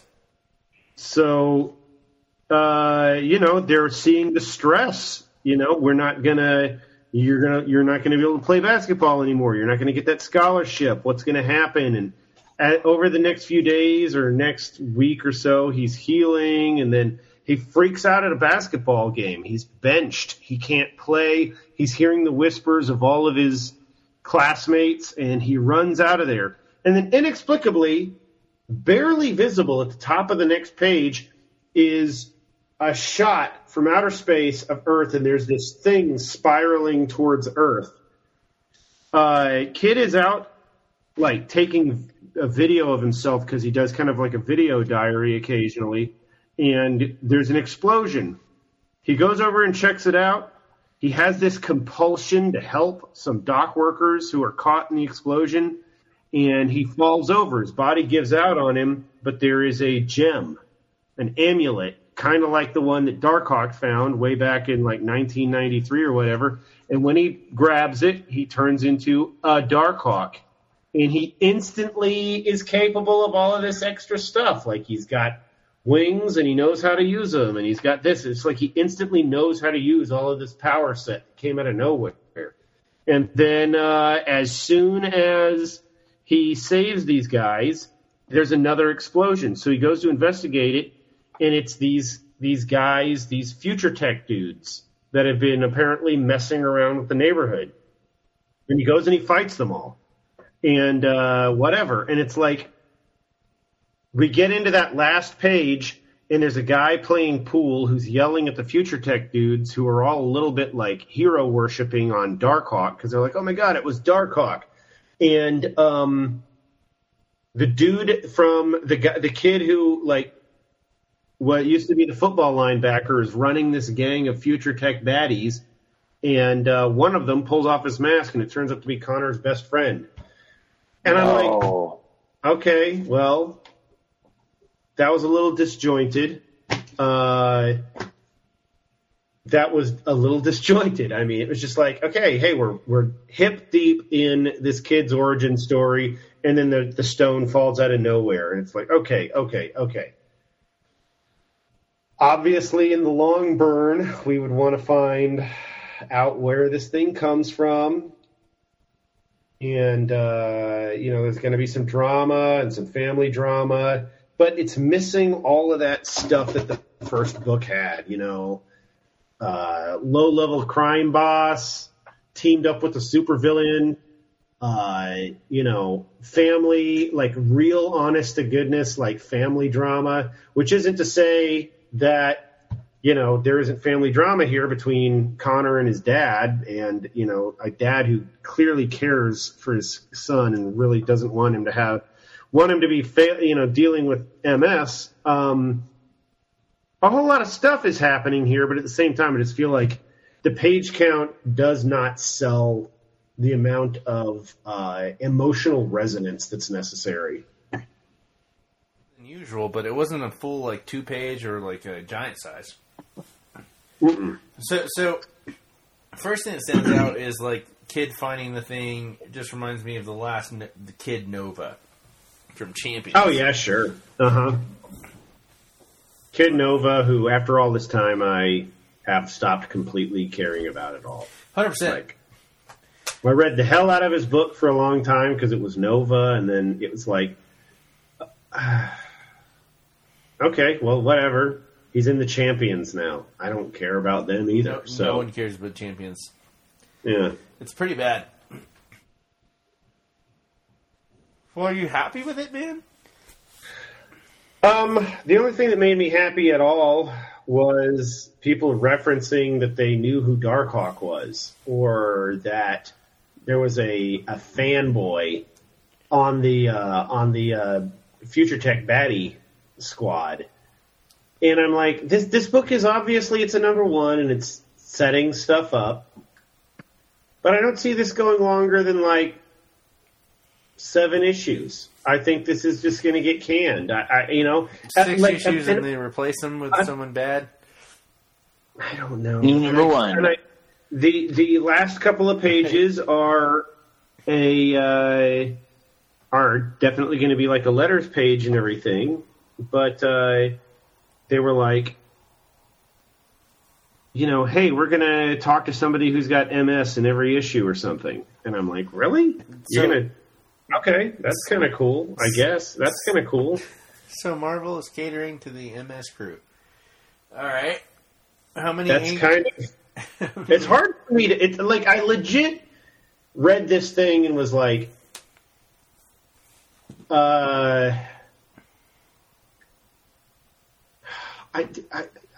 understand trying to do that, but at the same time, I'm like, you're going to take a kid who has everything going for him and give him a debilitating disease, I guess, and because I don't know enough about MS. Hopefully, after reading several issues of this, I'd have some idea. But I feel like he's going to be like, well, I could just, I can switch back and forth between being Connor and Darkhawk. And it just feels cheap. I don't know. It just feels cheap. I feel like it's disrespectful. I feel like readers who have MS they're not gonna be like, this is my book, That's disappointing. I mean, I don't feel like that's what's going to happen. I want better to happen because Darkhawk's the shit, but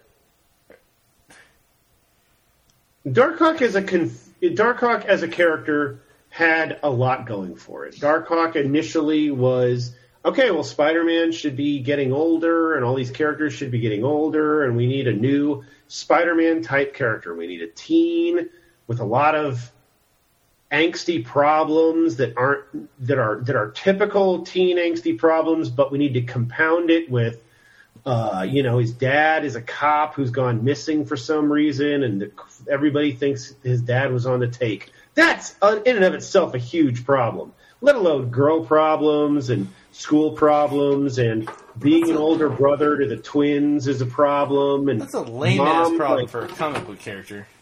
That's a lot, but Peter Parker's problems were lame-ass problems. He's an orphan, and he's a nerd in the 60s, and he gets picked on by the school bullies, and he can't get a girl, and he can't make enough money, and he can't take care of his aunt, and his uncle, who he loved, dies, and it's just like, and then he's got an opportunity, but he screws it up for himself. This kid doesn't have it. This kid has an opportunity. He didn't screw it up for himself.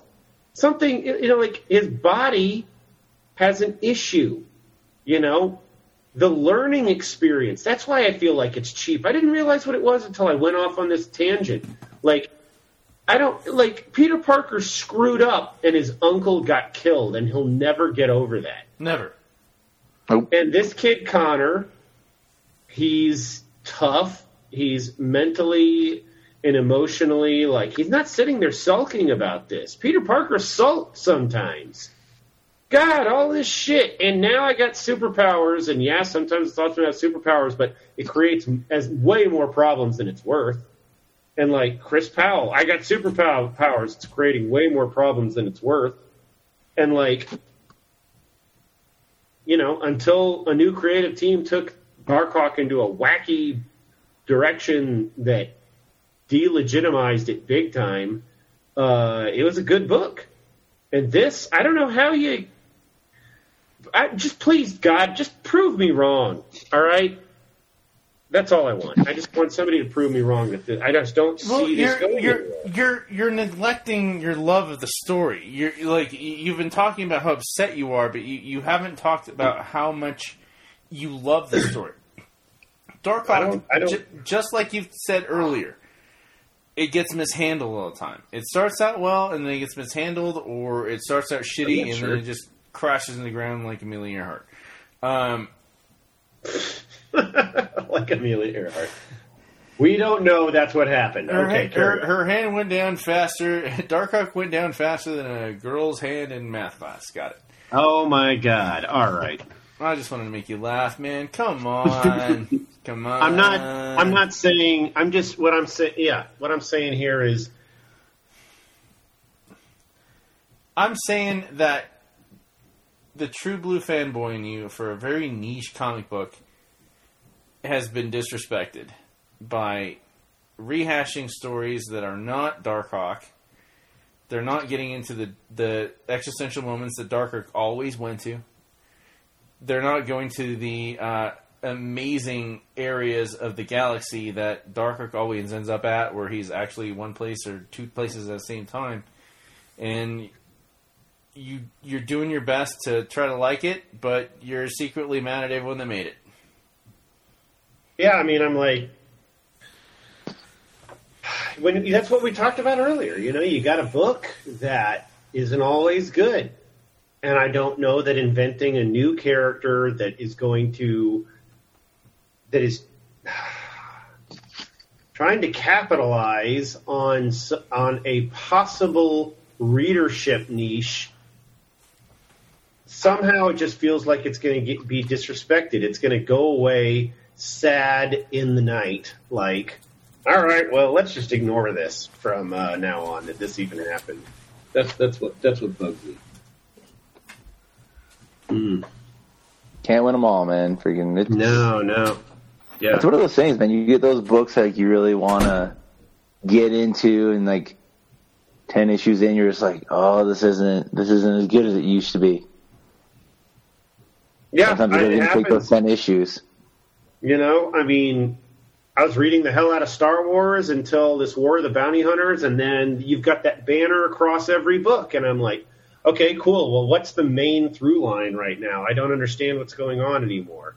And I don't know. I mean, I've been picking up issues like they're in my inbox, but I don't know which ones have I read now? I don't know which ones I read anymore. And then like everything's like there's a store that I go to, and they have every variant cover out there on the wall, and I'm like, I have no idea looking at these what I have, what I don't have. Oh, it's a nightmare. Mm-hmm. And I feel you there.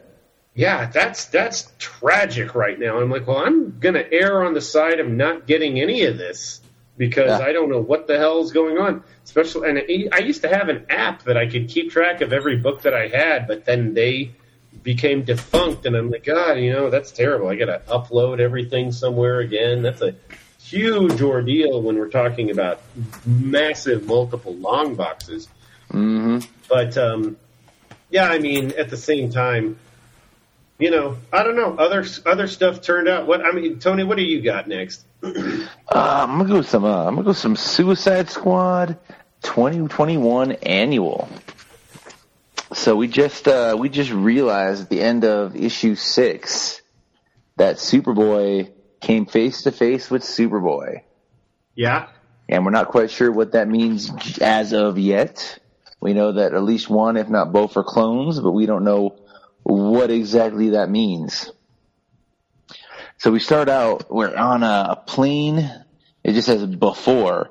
And Rick Flag is sitting here with this version of the Suicide Squad talking with Battletar, who is a Minotaur. And we see the team jumping out of a plane. And we've got Bronze Tiger, we've got Deadshot, we've got Captain Boomerang, we've got Waller over here.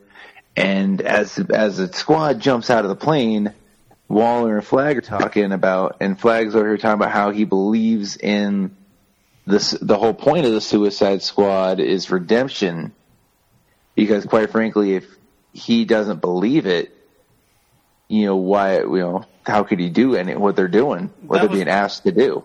That's the best part about the comic book that's been going on for the past year and a half, maybe two, because I've read a few different more sporadic ones beforehand, but the movie was 100% redemption. Yeah. But yeah, no, we see that, Waller comes back with, you gotta, you just gotta follow these orders. He's just like, I'm the guy, you're the person behind the scenes. I'm the one out there, in the field with these guys. And, that's important. And she's just like, what's important is following orders. And he's like, you know what, Waller? As he jumps out the plane, I think we're gonna be great friends. Oh. So apparently this is before they met. And then we turn around and, in the early issue of the Suicide Squad, Flag was imprisoned because he defied Waller. And then when Waller ended up making the first mistake she's made in 10 years, he says, because she trusted Red X. Oh. And Red X ended up, leading a prison assault on Belle Reve, where all the prisoners got out, including Rick Flag. Hold on. How many years after that are we into? You mentioned earlier, I just want to make sure I heard you right, because this sounds like a future state type thing. Oh no, that was all beforehand. This appears to be like when initially when Flag and Waller first met. Gotcha. And then we're going into current day, when they brought in Red X in the first 3 issues of the new version of Suicide Squad. Right. And he ended up leading, going into Belle Reve, and a bunch of prisoners got out. And Flag also got out, but he was able, he knows every inch of Belle Reve, so he was able to get out of the prison without Waller seeing what happened to him. Because he knows where all the cameras are at. He knows where the guard schedules and whatnot, so he knew where to be to not be detected. So, and Waller, the whole story is we basically find out that Waller's basically trying to put together her own Justice League using similar people similar to the members of the Justice League from different Earths. And there's one of the scientists working with her is telling her how this isn't a good idea, because all the every Earth you vibrate at a different frequency.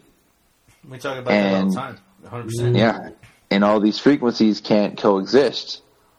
People can only, if you're not from that Earth, you can only stay on that Earth so long before the different vibration just basically kills you.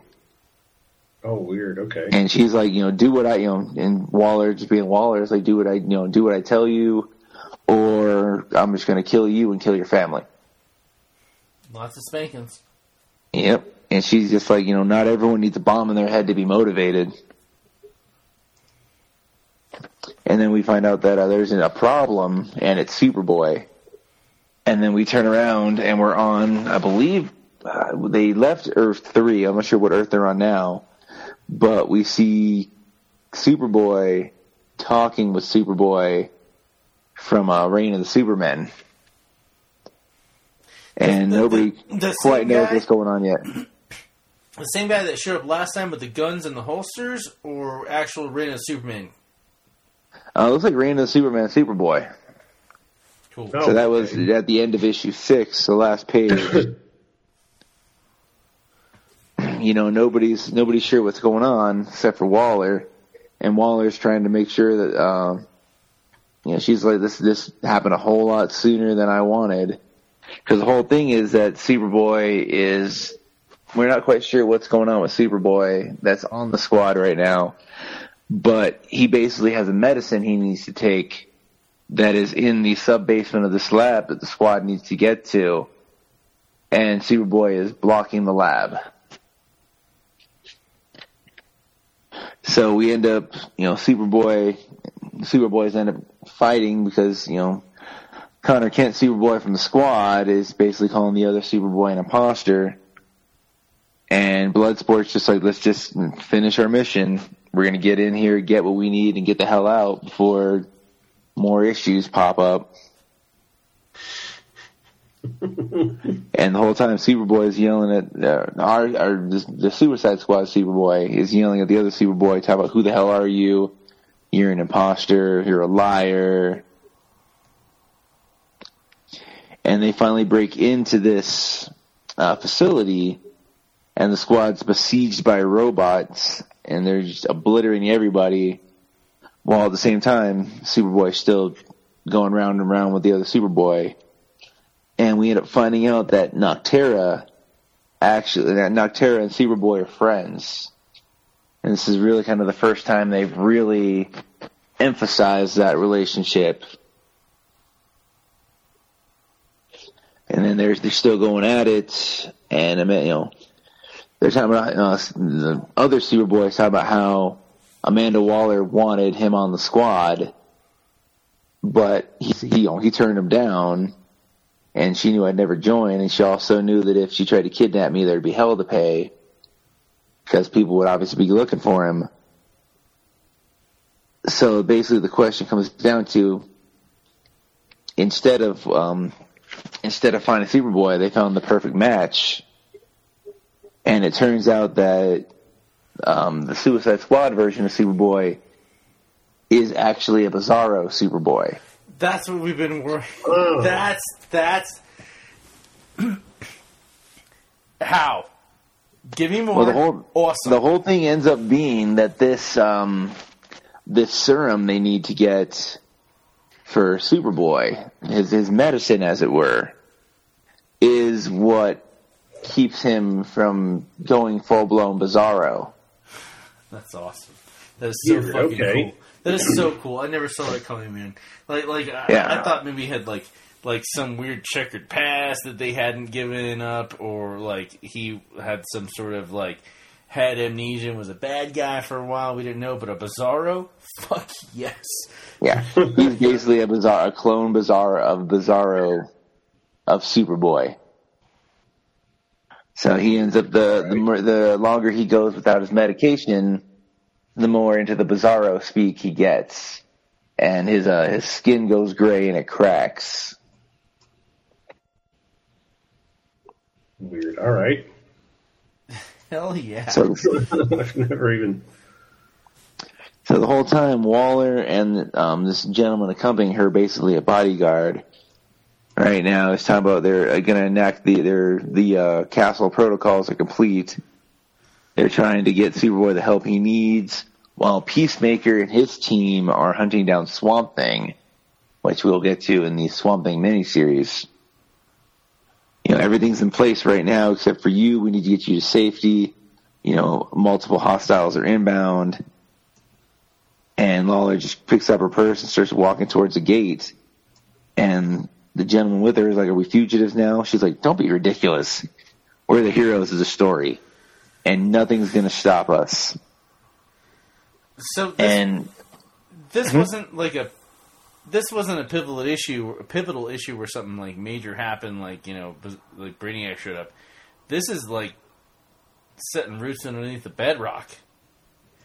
Yeah, we're finding the cracks in Waller's stories right now. We're finding out, you know, you obviously knew she doesn't care for the people that are in her employ, but like we're seeing the true manipulation of her, of what she can do. You know, we're finding out that she's lying about people's past, erasing people's past to get what she wants. You know, and let alone the fact that they're literally going to other planets and kidnapping people to bring into this Justice League, and we really don't know why she wants a Justice League of her own, basically. So like there's just layers upon layers in this, you know. Plus we're seeing the relationships forming, you know, and you know, Bizarro Superboy is, you know, talking about how, you know, Nocturno walks in, and he's like, you know, you're basically, you know, in Bizarro speech, you know, Nocturna am Superboy's worst friend, you know, she's my best friend, and she's just, you know, seeing the relationship there because Nocturna didn't know, Superboy didn't know, and she just grabs him and she's like, "I don't know what he did to you, but, you know, I'm here. Everything's going to be okay. You know, we both need to see this," as she walks him into this room, and we just see just bodies in these incubators. We see easily 1 to 2 dozen Superboy clones just sitting there waiting to be brought to life. More Bizarros. Yeah, no. These ones are full blown. These ones are full blown Connor Kent Superboys, but then in the black T-shirt and everything. But you know, if they don't have the serum, they could easily become Bizarro Superboys. So even while genetically engineering them, they still can't keep the Bizarro out, even though they're using the Iranian Superman hero clone DNA. That's what it looks like. That's, you know, they're freaking. He's got to get these I don't know. They don't say how often he needs these injections, but he needs these injections to become, you know, to stay for more or less normal. Huh. You know, Superboy's over here talking about, you know, regular Superboy is talking about how, you know, she's got to pay. You know, this is ridiculous. You know. And he's like, you know, I've already called the Justice League. They're inbound, and checkmate agents are arriving at Belle Reve. We're gonna get you and get this. You know, they're calling it Match. We're gonna get Match the help he needs. And then before anything else can happen, Waller's teleporting the rest of the Suicide Squad back to Belle Reve. And last thing we see is, you know, we see Match over here talking about, you know, how he should have known, you know. And how he's broken. He's not perfect. You know, he's not perfect like Superboy. And the last image is Superboy with his head down, just surrounded by all these clones of himself. Anyone saying "kill me, please"? No, nothing yet. You know, we end up going back to we're now on Task Force Island. We don't know where this location is, and the same doctor's talking with Waller. and she ends up, talking about how Waller overplayed her hand, She's like, you brought me here because you had to, so, so I know you don't want my help. You need my help, First off, you're going to leave my family alone. Or just, if you want to, just kill us all. Who cares? Put your foot down. Because you don't need me. You need me a lot more than I need you. And freaking, we turn around and we're watching the squad coming back. And Match is just sitting there by himself, just, he still hasn't fully turned back into Connor Kent Superboy yet. And all the Suicide Squad's like, we got to get him back to normal, because he's basically our only hope of getting out of here alive. A Bizarro. That's gnarly. Yep. Yeah, and then we turn around and that same doctor is talking with Waller some more, and she's like, it's done. We're going to leave your family alone. And then she turns around and she's like, is Match going to be? Is he a lost cause? And the doctor's like, he's stable, but I don't think that toothpaste is going back in the tube. He officially knows what he is now. And then but Waller just is like, but did we get the readings of his fight with the real Superboy? And the doctor's like, they're off the charts. And Waller's just like, that's all that matters. He may not be the real Superboy or Superman, but he's ours. She wants the power. Yep. And then we end up going to this desert location, and it's Rick Flag, and he's walking into the secret location, and turns out there's a prison underneath here, and he's talking to a guy named Scudder. And then Scudder just looks at him. He's like, my friends actually call me Mirror Master Flag. Hell yeah. If you're going to, are you here to make a deal? Am I going to work for you? Or are you just going to blow my head off? And Flag is like, I'm not here to ask you to join anything. Waller's not involved in this. I actually need you to hunt her down. And this is going to be an invitation to join the new Task Force X. You join and help. Your prison sentence is, reduced. No neck bombs. You have a choice whether you want to do this or not. And, and then he turns around and he's like, I actually have a mole inside the Waller Suicide Squad. Oh, hell yeah. That says we still have a shot at taking Waller down. Do they? And as he takes out, hands him all his Mirror Master gear, Mirror Master's like, you have somebody planted in Waller's group. And then he looks right at him and he's just like, who? And it turns out that who is actually the Talon. That's why he talked. The wrong person. Yep. The wrong person talked. Oh, dude, that's been fucking with me for months. The wrong person was Talon. All right. So it turns out Talon is working for Rick Flag while simultaneously working for Amanda Waller.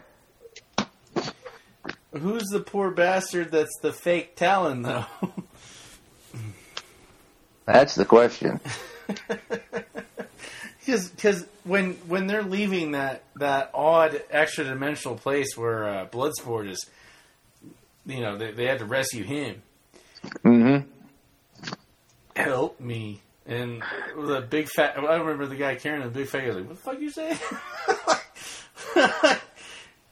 Why are you talking? I'm scared. But yeah, it turns out Talon's a double agent. So we'll see where that ends up going.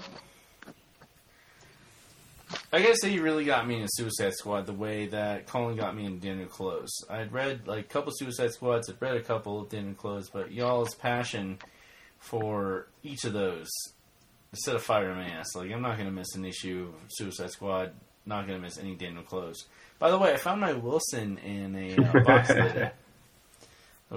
Oh, really? Yeah, I was going through my archives looking for my storage bin. Yeah.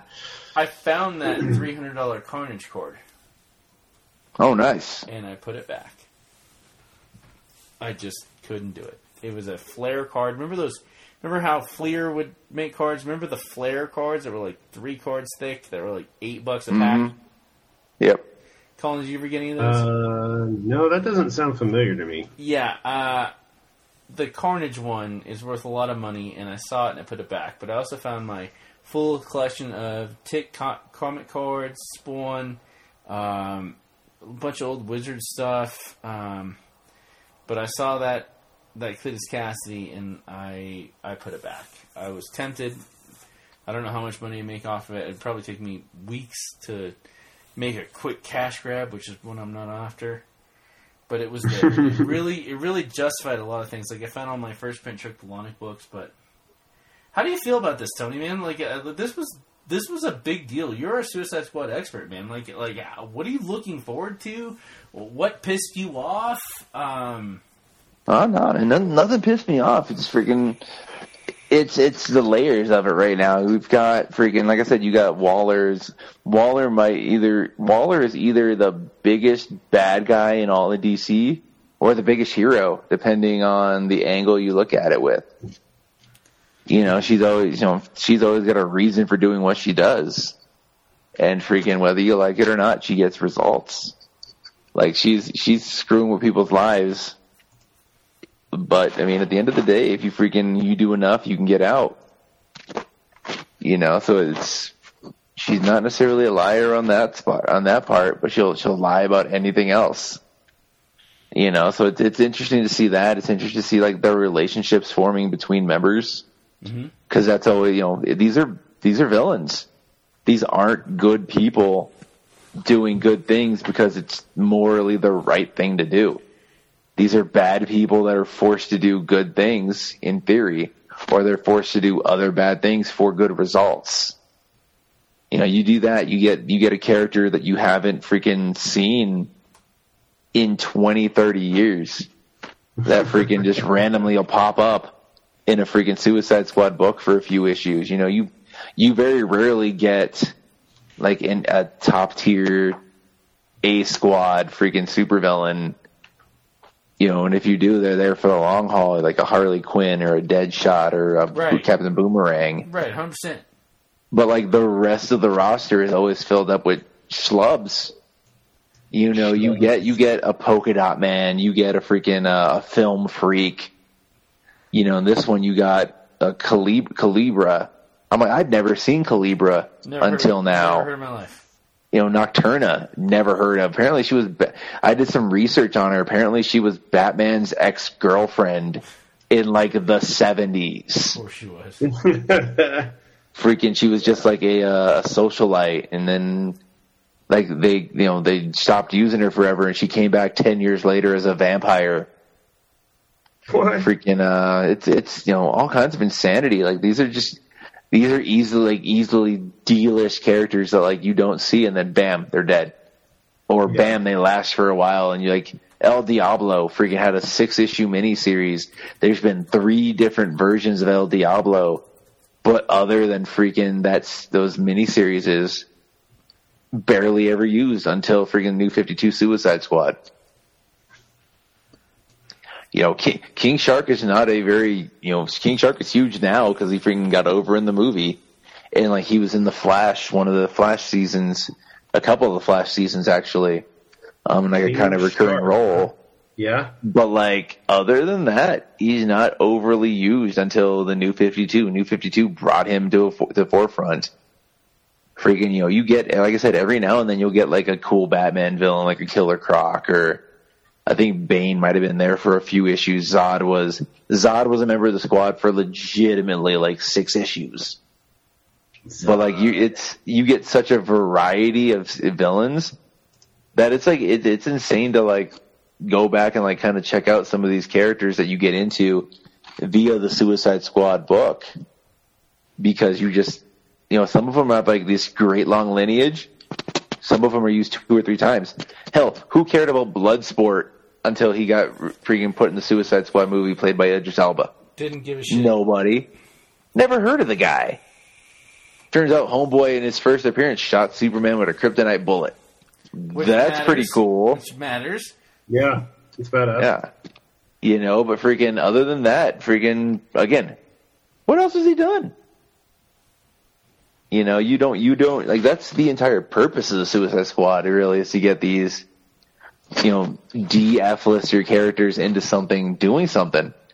You know, they had legitimately that entire Suicide Squad movie, like the one A-list character, Harley Quinn. Nobody else in that movie really had a huge role. I couldn't tell you. I didn't know half of the people until they were announced for the Suicide Squad. Yeah. You know, let alone if they'd actually ever been Suicide Squad members. But that's the entire freaking point. Waller can basically cherry pick what character she needs for what mission. You go out there. If you survive, you go back to Belle Reve. If she needs you for another mission, she uses you. If she doesn't, you rot in Belle Reve. You think they'll ever turn the tables on her? What was that? You think they'll ever turn the tables on her? They definitely could. They definitely have a time or two, but freaking at the end of the day, she's still the Wall. You know, there's a reason she's freaking like, she's got 3 kids that she barely has contact with.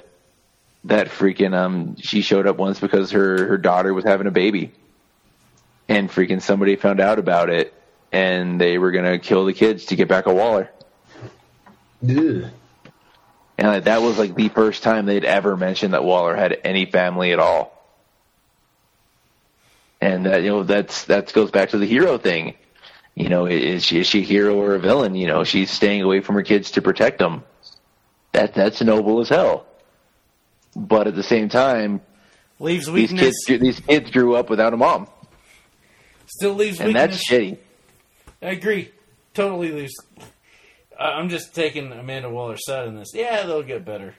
They're a bunch of jerks. They should have learned what we were doing. So I mean, that's the thing. You know, with Waller is the biggest gray area character in comic books. Is she a good guy? Is she a bad guy? Who knows? It all depends on your perspective. Yeah. She's only as good or as bad as she needs to be able to get that work done. She got a golf club to the face? She got some, yeah, I think so.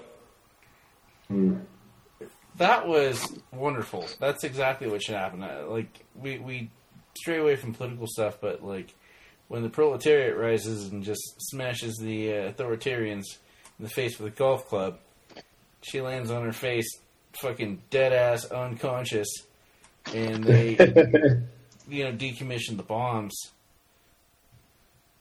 There's people that need to be reined in. I'm thinking about the guy from Mars Attack. We gotta nuke him, and we gotta nuke him now. Underrated classic. Atomic cannon. Underrated classic for sure. That's one of my favorite movies of all time. Is Mars Attacks. My wife hates it. I love it. It's amazing.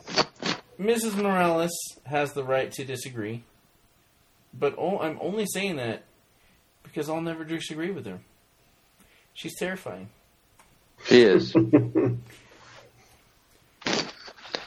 Oh, what do we got? She's a sweetheart, though. I'm just giving some shit. No, she's great, though. You gotta catch us up on some serious fucking... on Moon Knight? Moon Knight. This is pretty... Moon Knigget. Moon Knigget. Alright, so I learned something the other day about Knigget, about the evil Frenchman. Your mother was a hamster is a reference to a rodent that breeds frequently. So your mother's a whore, and your father smelt of elderberries. Elderberries were a commonly used berry to make wine. So he basically was saying, your mother's a fat whore that breeds frequently, and your father's a drunk that makes his own booze. Yeah. That's where that comes from. Okay. Now, please. So your parents are Texans. Gotcha.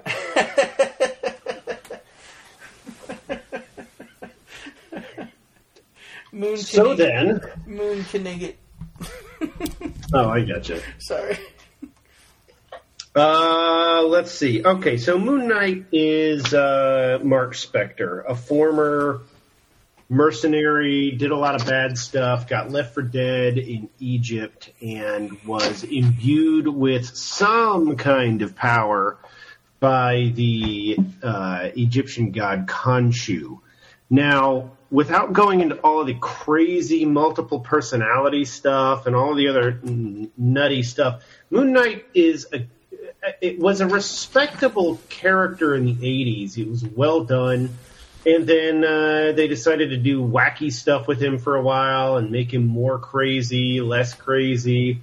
You know, he's foundered around. Like, people have done a lot better work with him than they have Darkhawk. But Bendis and Maleev did a killer Moon Knight book several years ago where Moon Knight was like, hey, I'm going to be in L.A. and I'm going to do stuff here. And he's dealing with Count Nefaria. That was my first really good Count Nefaria story.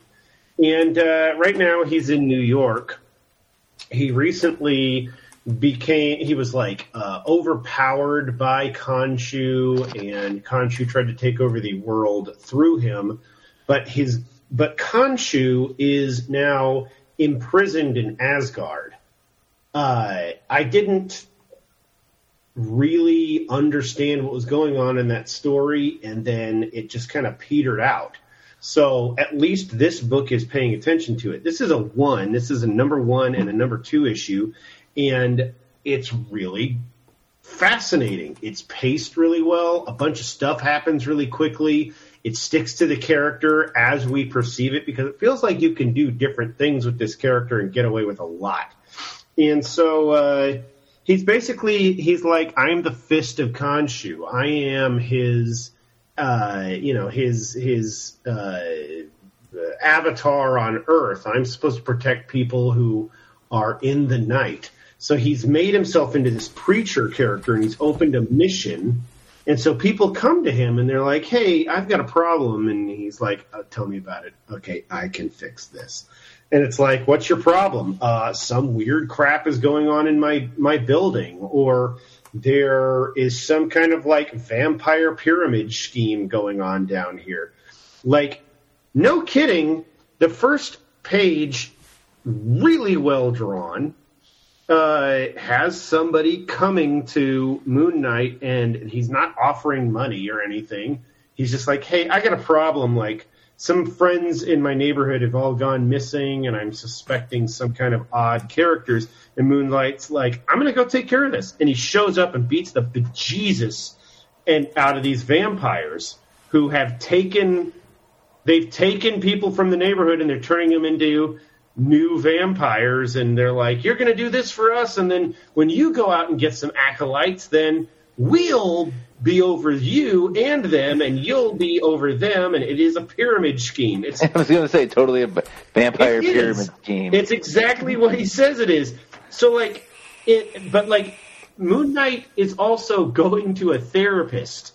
Hold on. Before we go to the therapist, does this have anything to do with the sovereign nation of Chernobyl, which is overtaken by vampires, ruled by Vlad the Impaler, Dracula, that is currently hunting the blood of Wolverine and just stole a bunch of the Winter Hulk's blood? Anything to do with that? No. So far, no. It could be, and I just haven't seen it yet. But, why Moon Knight is going to a therapist in full costume all the time, like he doesn't take off his costume, why he's going to a therapist at all, I don't know. Like, nothing comes from that. We are the therapist reading into this. Because the thing is, I can take this Moon Knight at his word. Is he crazy? Or is he crazy because he was crazy and he still thinks he's crazy? Well, is he feeling some kind of a disconnect, Well, maybe the actual human is totally okay, but the actual crazy person is Moon Knight, and showing up in costume is healing Moon Knight, which is obviously affecting Mr. Mark Knight. Mark Spector? Spector. So we get past this, and there's a receptionist, and I don't make the connection. And this old lady is in there, and she's like, hey, yeah, a bunch of people in my building have gone missing. And he's like, I'll go fix it. And it's Vermin from Spider-Man comics. From Craven. Yeah, exactly. Yeah. Son of a bitch. But it's not just Vermin. It's many multiple. Somehow Vermin is cloning himself. And I'm like, well, how the hell does that happen? But like, no Jackal? No, nothing. It's just like, okay, hey, you've been eating my people. Now I'm gonna kill a couple of yours. And then you can take it as that and go on your way. Or I can eliminate you.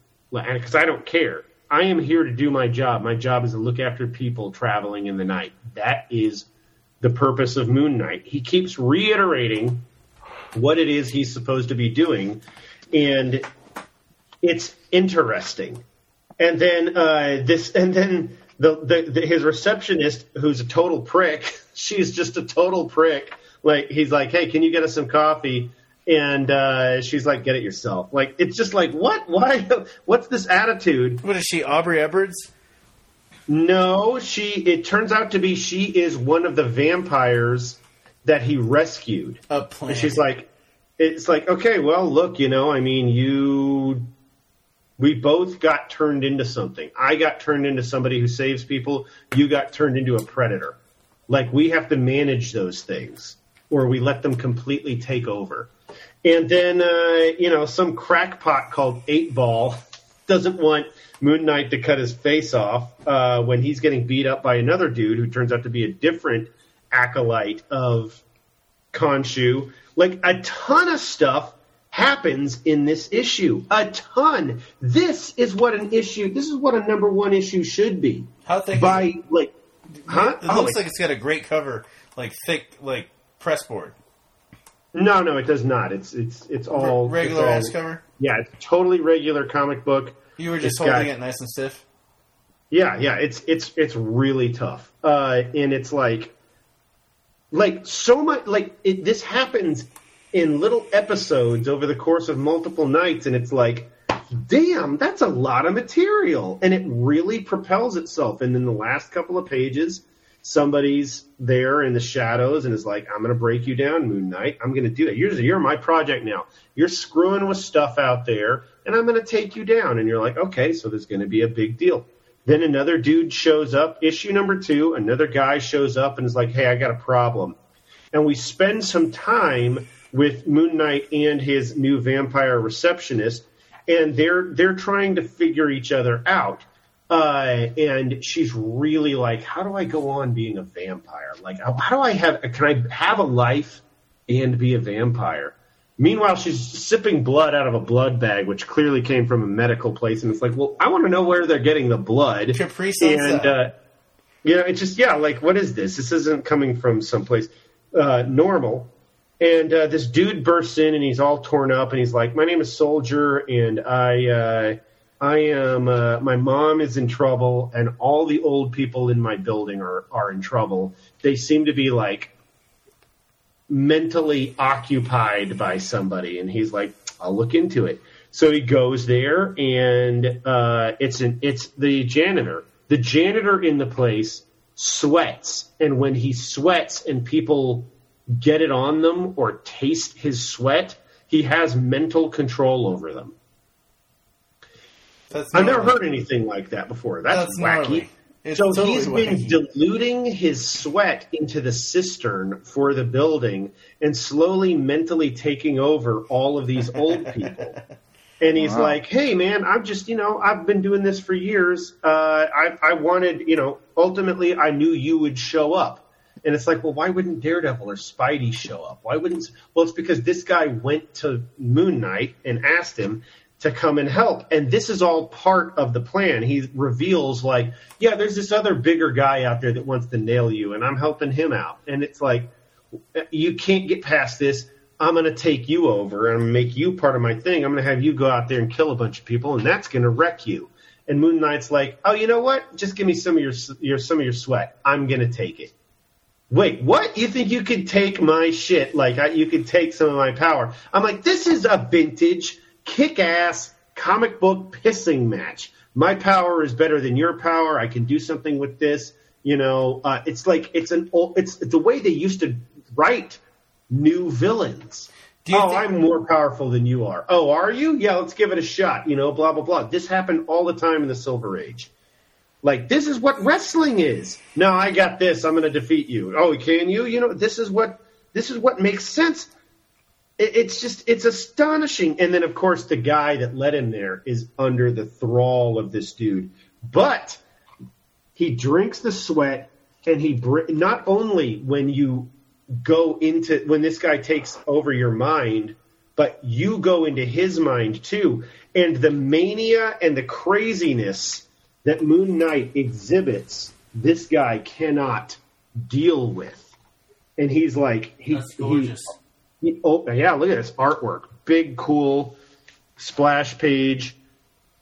And he's like, I can collect you just like you're collecting these people. And he turns the dude into a sniveling wreck on the ground, and everybody's okay. Oh, wow. And he's like, okay, look, I mean, nobody can really deal with how crazy I am. I have to take everything that's crazy about me and messed up and all of the bad things I've ever done, kind of like Nega Scott in Scott Pilgrim, and I have to take this into myself and accept it and make it a part of how I deal with things.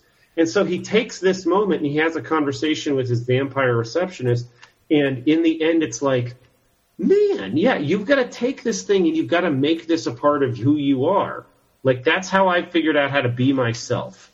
Like, and and the other aspect about this that was fascinating was that he is separated from his God. His God has been removed from him and is imprisoned by otherworldly godlike figures. And he's like, I'm disconnected, but until I can find a way to rescue my God, or until my God gets out, then I'm going to keep being my God, his hand on this earth. And it's like, it's so Dungeons and Dragons right there. Like, I used to play D&D with a guy who was a paladin, and we got descended into Ravenloft. So he's totally cut off from his God. And that dude had a really hard time role-playing that. He really didn't know what to do with it. And I was like, man, somebody who had been doing this for a while might have had a bit of better luck. But things being what they are, I mean, imagine that, Imagine that your God is somebody you can commune with, and they're going to talk back to you and not in mysterious ways. And they're going to utilize you in ways. And it's like, oh, yeah, no, he's been overpowered by other gods. Just a fascinating concept that's going on. And he's still like, do I have powers? I mean, I go out there and I beat people up like Batman. But the question remains, is he immortal? Can Moon Knight be killed? That's part of, like, is that his actual power? Is that Khonshu has imbued him with immortality? Is it a test to, like, lead up to his death inevitably? I don't know. I mean, because apparently he's been killed a couple of times in other storylines. This book is paying attention to every other Moon Knight story that anybody's ever written. And so far, I gotta say, that is what's making this so good.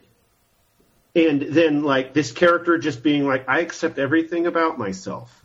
The bad things, the good things. Most people would think there's more bad than good, and even the good that I'm doing might be considered bad because I'm not Spider-Man.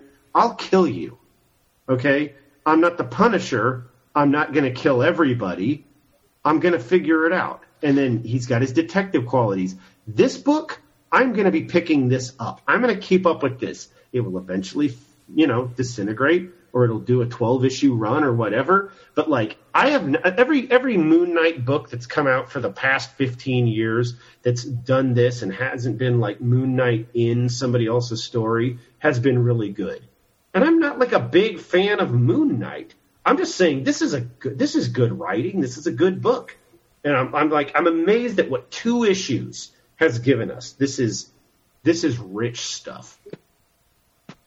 Rich stuff. Where do I know that from? Goonies. Oh, yeah, the rich stuff. Yeah, I don't even know why I pulled that one out. No, it was still perfectly right. Yeah, man. Why wouldn't they have God, could you imagine? Like, I'm not a big fan of like the pop culture mashups, but if it like Moon Knight had stashed that all the rich stuff going through Moon Knight booby traps, full on Egyptian overculture. That would be crazy because he would like that would be stuff that gets into your brain. That's the messed up part of it. It's not just going to be traps. Honestly, guys, I know that there's a Moon Knight MCU like movie or show or appearance coming up, and whatever that adds up to. This is a great launching off point for anybody who wants to read about Moon Knight that's contemporary. And if you can find that Bendis and Malieve collection or find it in single issues, that was really, really good. Because in that book, he was dealing with some multiple personality stuff. He would talk to Wolverine, Spider-Man, and Captain America, and they would manifest, and he could have conversations with them, but they were split personality issues. But because of that, he was like, well, I'm also tech savvy because I'm a freaking superhero. So he was like, I'll create a laser Captain America shield, or now I've got laser claws. And okay, now I've got web shooters and stuff, and I can climb walls. And it's like, if my multiple personalities are going to be a part of me, then I'm going to use them in a way that makes them worthwhile. I can climb walls. I can slash people. I can defend myself with a laser shield. I was like, that is so freaking great, man. Like, the people who do stuff with this guy go to crazy directions that really build it. And right now to have a book that's this good, that is paying attention to all that, is badass. If at some point he blocks something with a laser Captain America shield, I'm going to be freaking thrilled. We're going to have to buy it for you. Sorry, what? We're going to have to buy it for you. I'll take a laser shield. Yeah, man. This was awesome. Yeah, this was awesome. This is a good book. Ah. Where did my other one go? Oh, yeah. I put them on the floor as I read through them. Physical copies. How are you guys doing? I am just happy hearing you mark out about Moon Knight, man. I love it's amazing. Yeah, it is amazing, but like your level of introspectiveness, I couldn't even grasp. I mean, I grasp it, but you just kept going and going. I love hearing you just get on the jazz. Mm-hmm. I'd say, yeah, that's a crazy. It's an impressive place to go. I'm kind of shocked. Worked out like that. Mm. Oh man, we got one more book left. Go, do it. Hellions. You gave us the abridged version earlier. I'm not asking for a abridged version. I'm asking for the passion you had in it, because you didn't just recap it. You got really balls deep, happy about every little goddamn thing going on in Hellions, man. Help us out. All right, so we got basically the Hellions are trying to figure out what the hell's going on with Mr. Sinister and all his clones. And they had, we find out that while we thought Murder World was destroyed by Sinister, it was not. And underneath it is another lab of Mr. Sinister's. But before that, we have Tarn the Uncaring and his group of genetically altered mutants from another dimension battling X-Factor, or X4, or Hellions. I'll get there eventually. But they're battling them because Mr. Sinister took them to get genetic information from Tarn the Uncaring, and Sinister, being Sinister, stole it. And this group, him and his group of mutants, brutally murdered each and every member of the Hellions. So they're not quite sure how to handle it.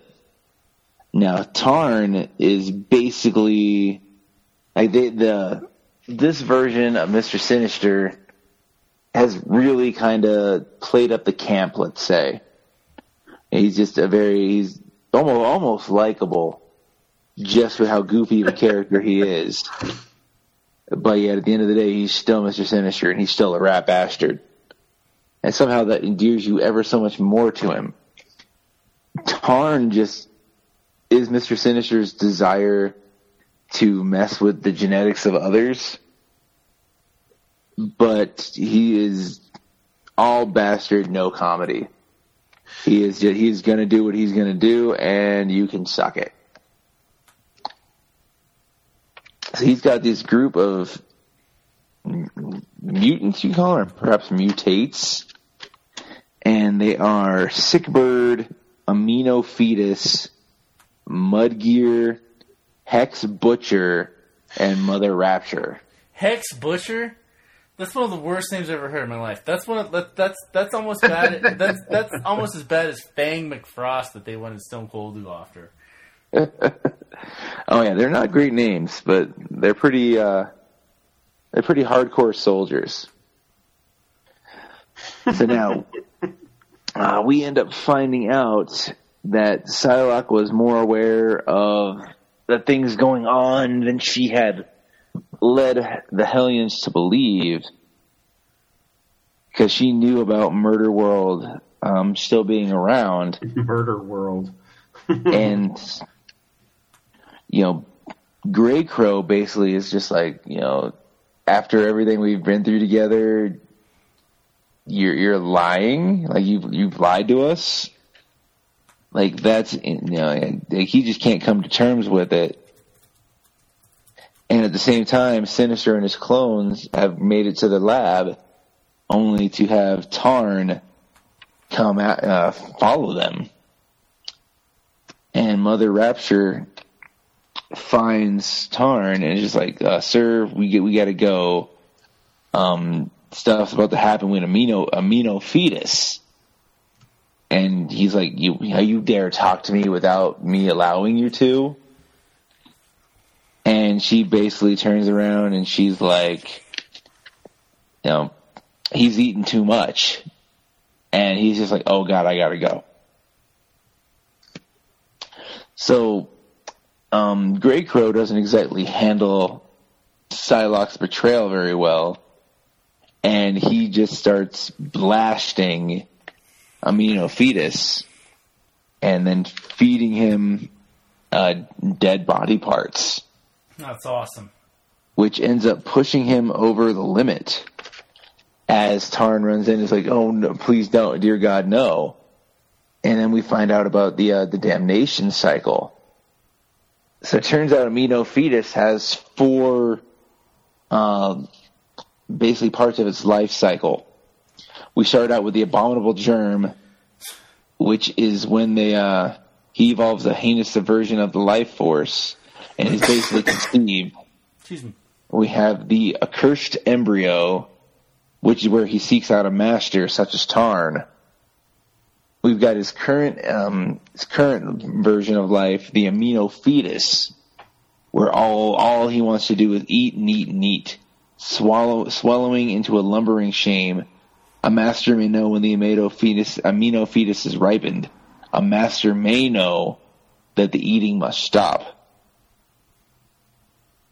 And then we find out about the 4th cycle of life, the atrocious infants. And after gorging for a final time, the infants come. The infants do not feed on life, but they feed on strands of time, and so the universe finds annihilation.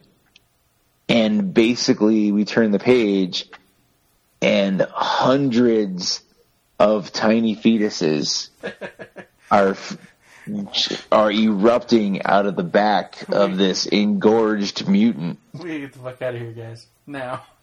Yeah. That's so weird. Yeah. So all these things do is they eat time, and they're gonna basically destroy life as we know it. And to make matters worse, on top of this, we find out that what Sinister's been working on with the genetic information he stole from Tarn is he is making a chimera mix of himself and Karn.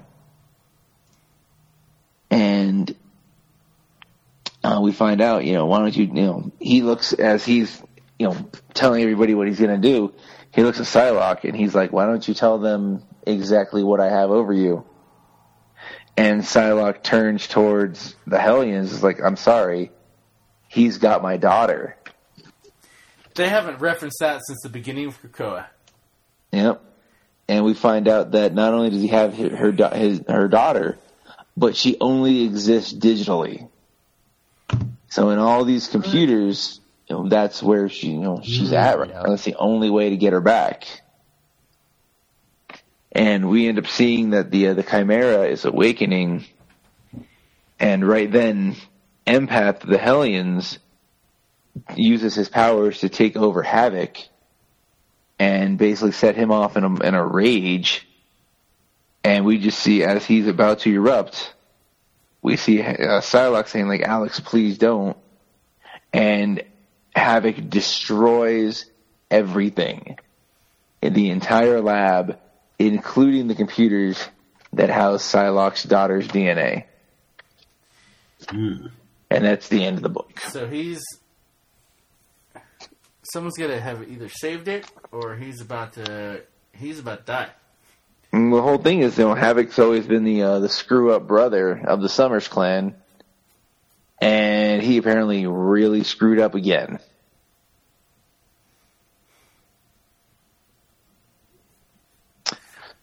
But yeah, that's where we leave everybody right now. Murder World's officially destroyed. Officially this time, Sinister's lab has been destroyed. Well, and we have the end of the world coming.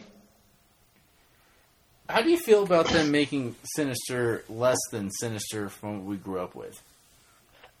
I find him more interesting. He's like I said, he's campy.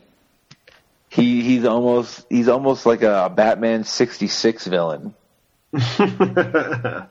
But he's interesting because he's still, like I said, he's a rat bastard he just likes playing with people's lives, and he doesn't to get what he wants. And the core fact, like we talked about Batman earlier, the core of Sinister hasn't changed at all.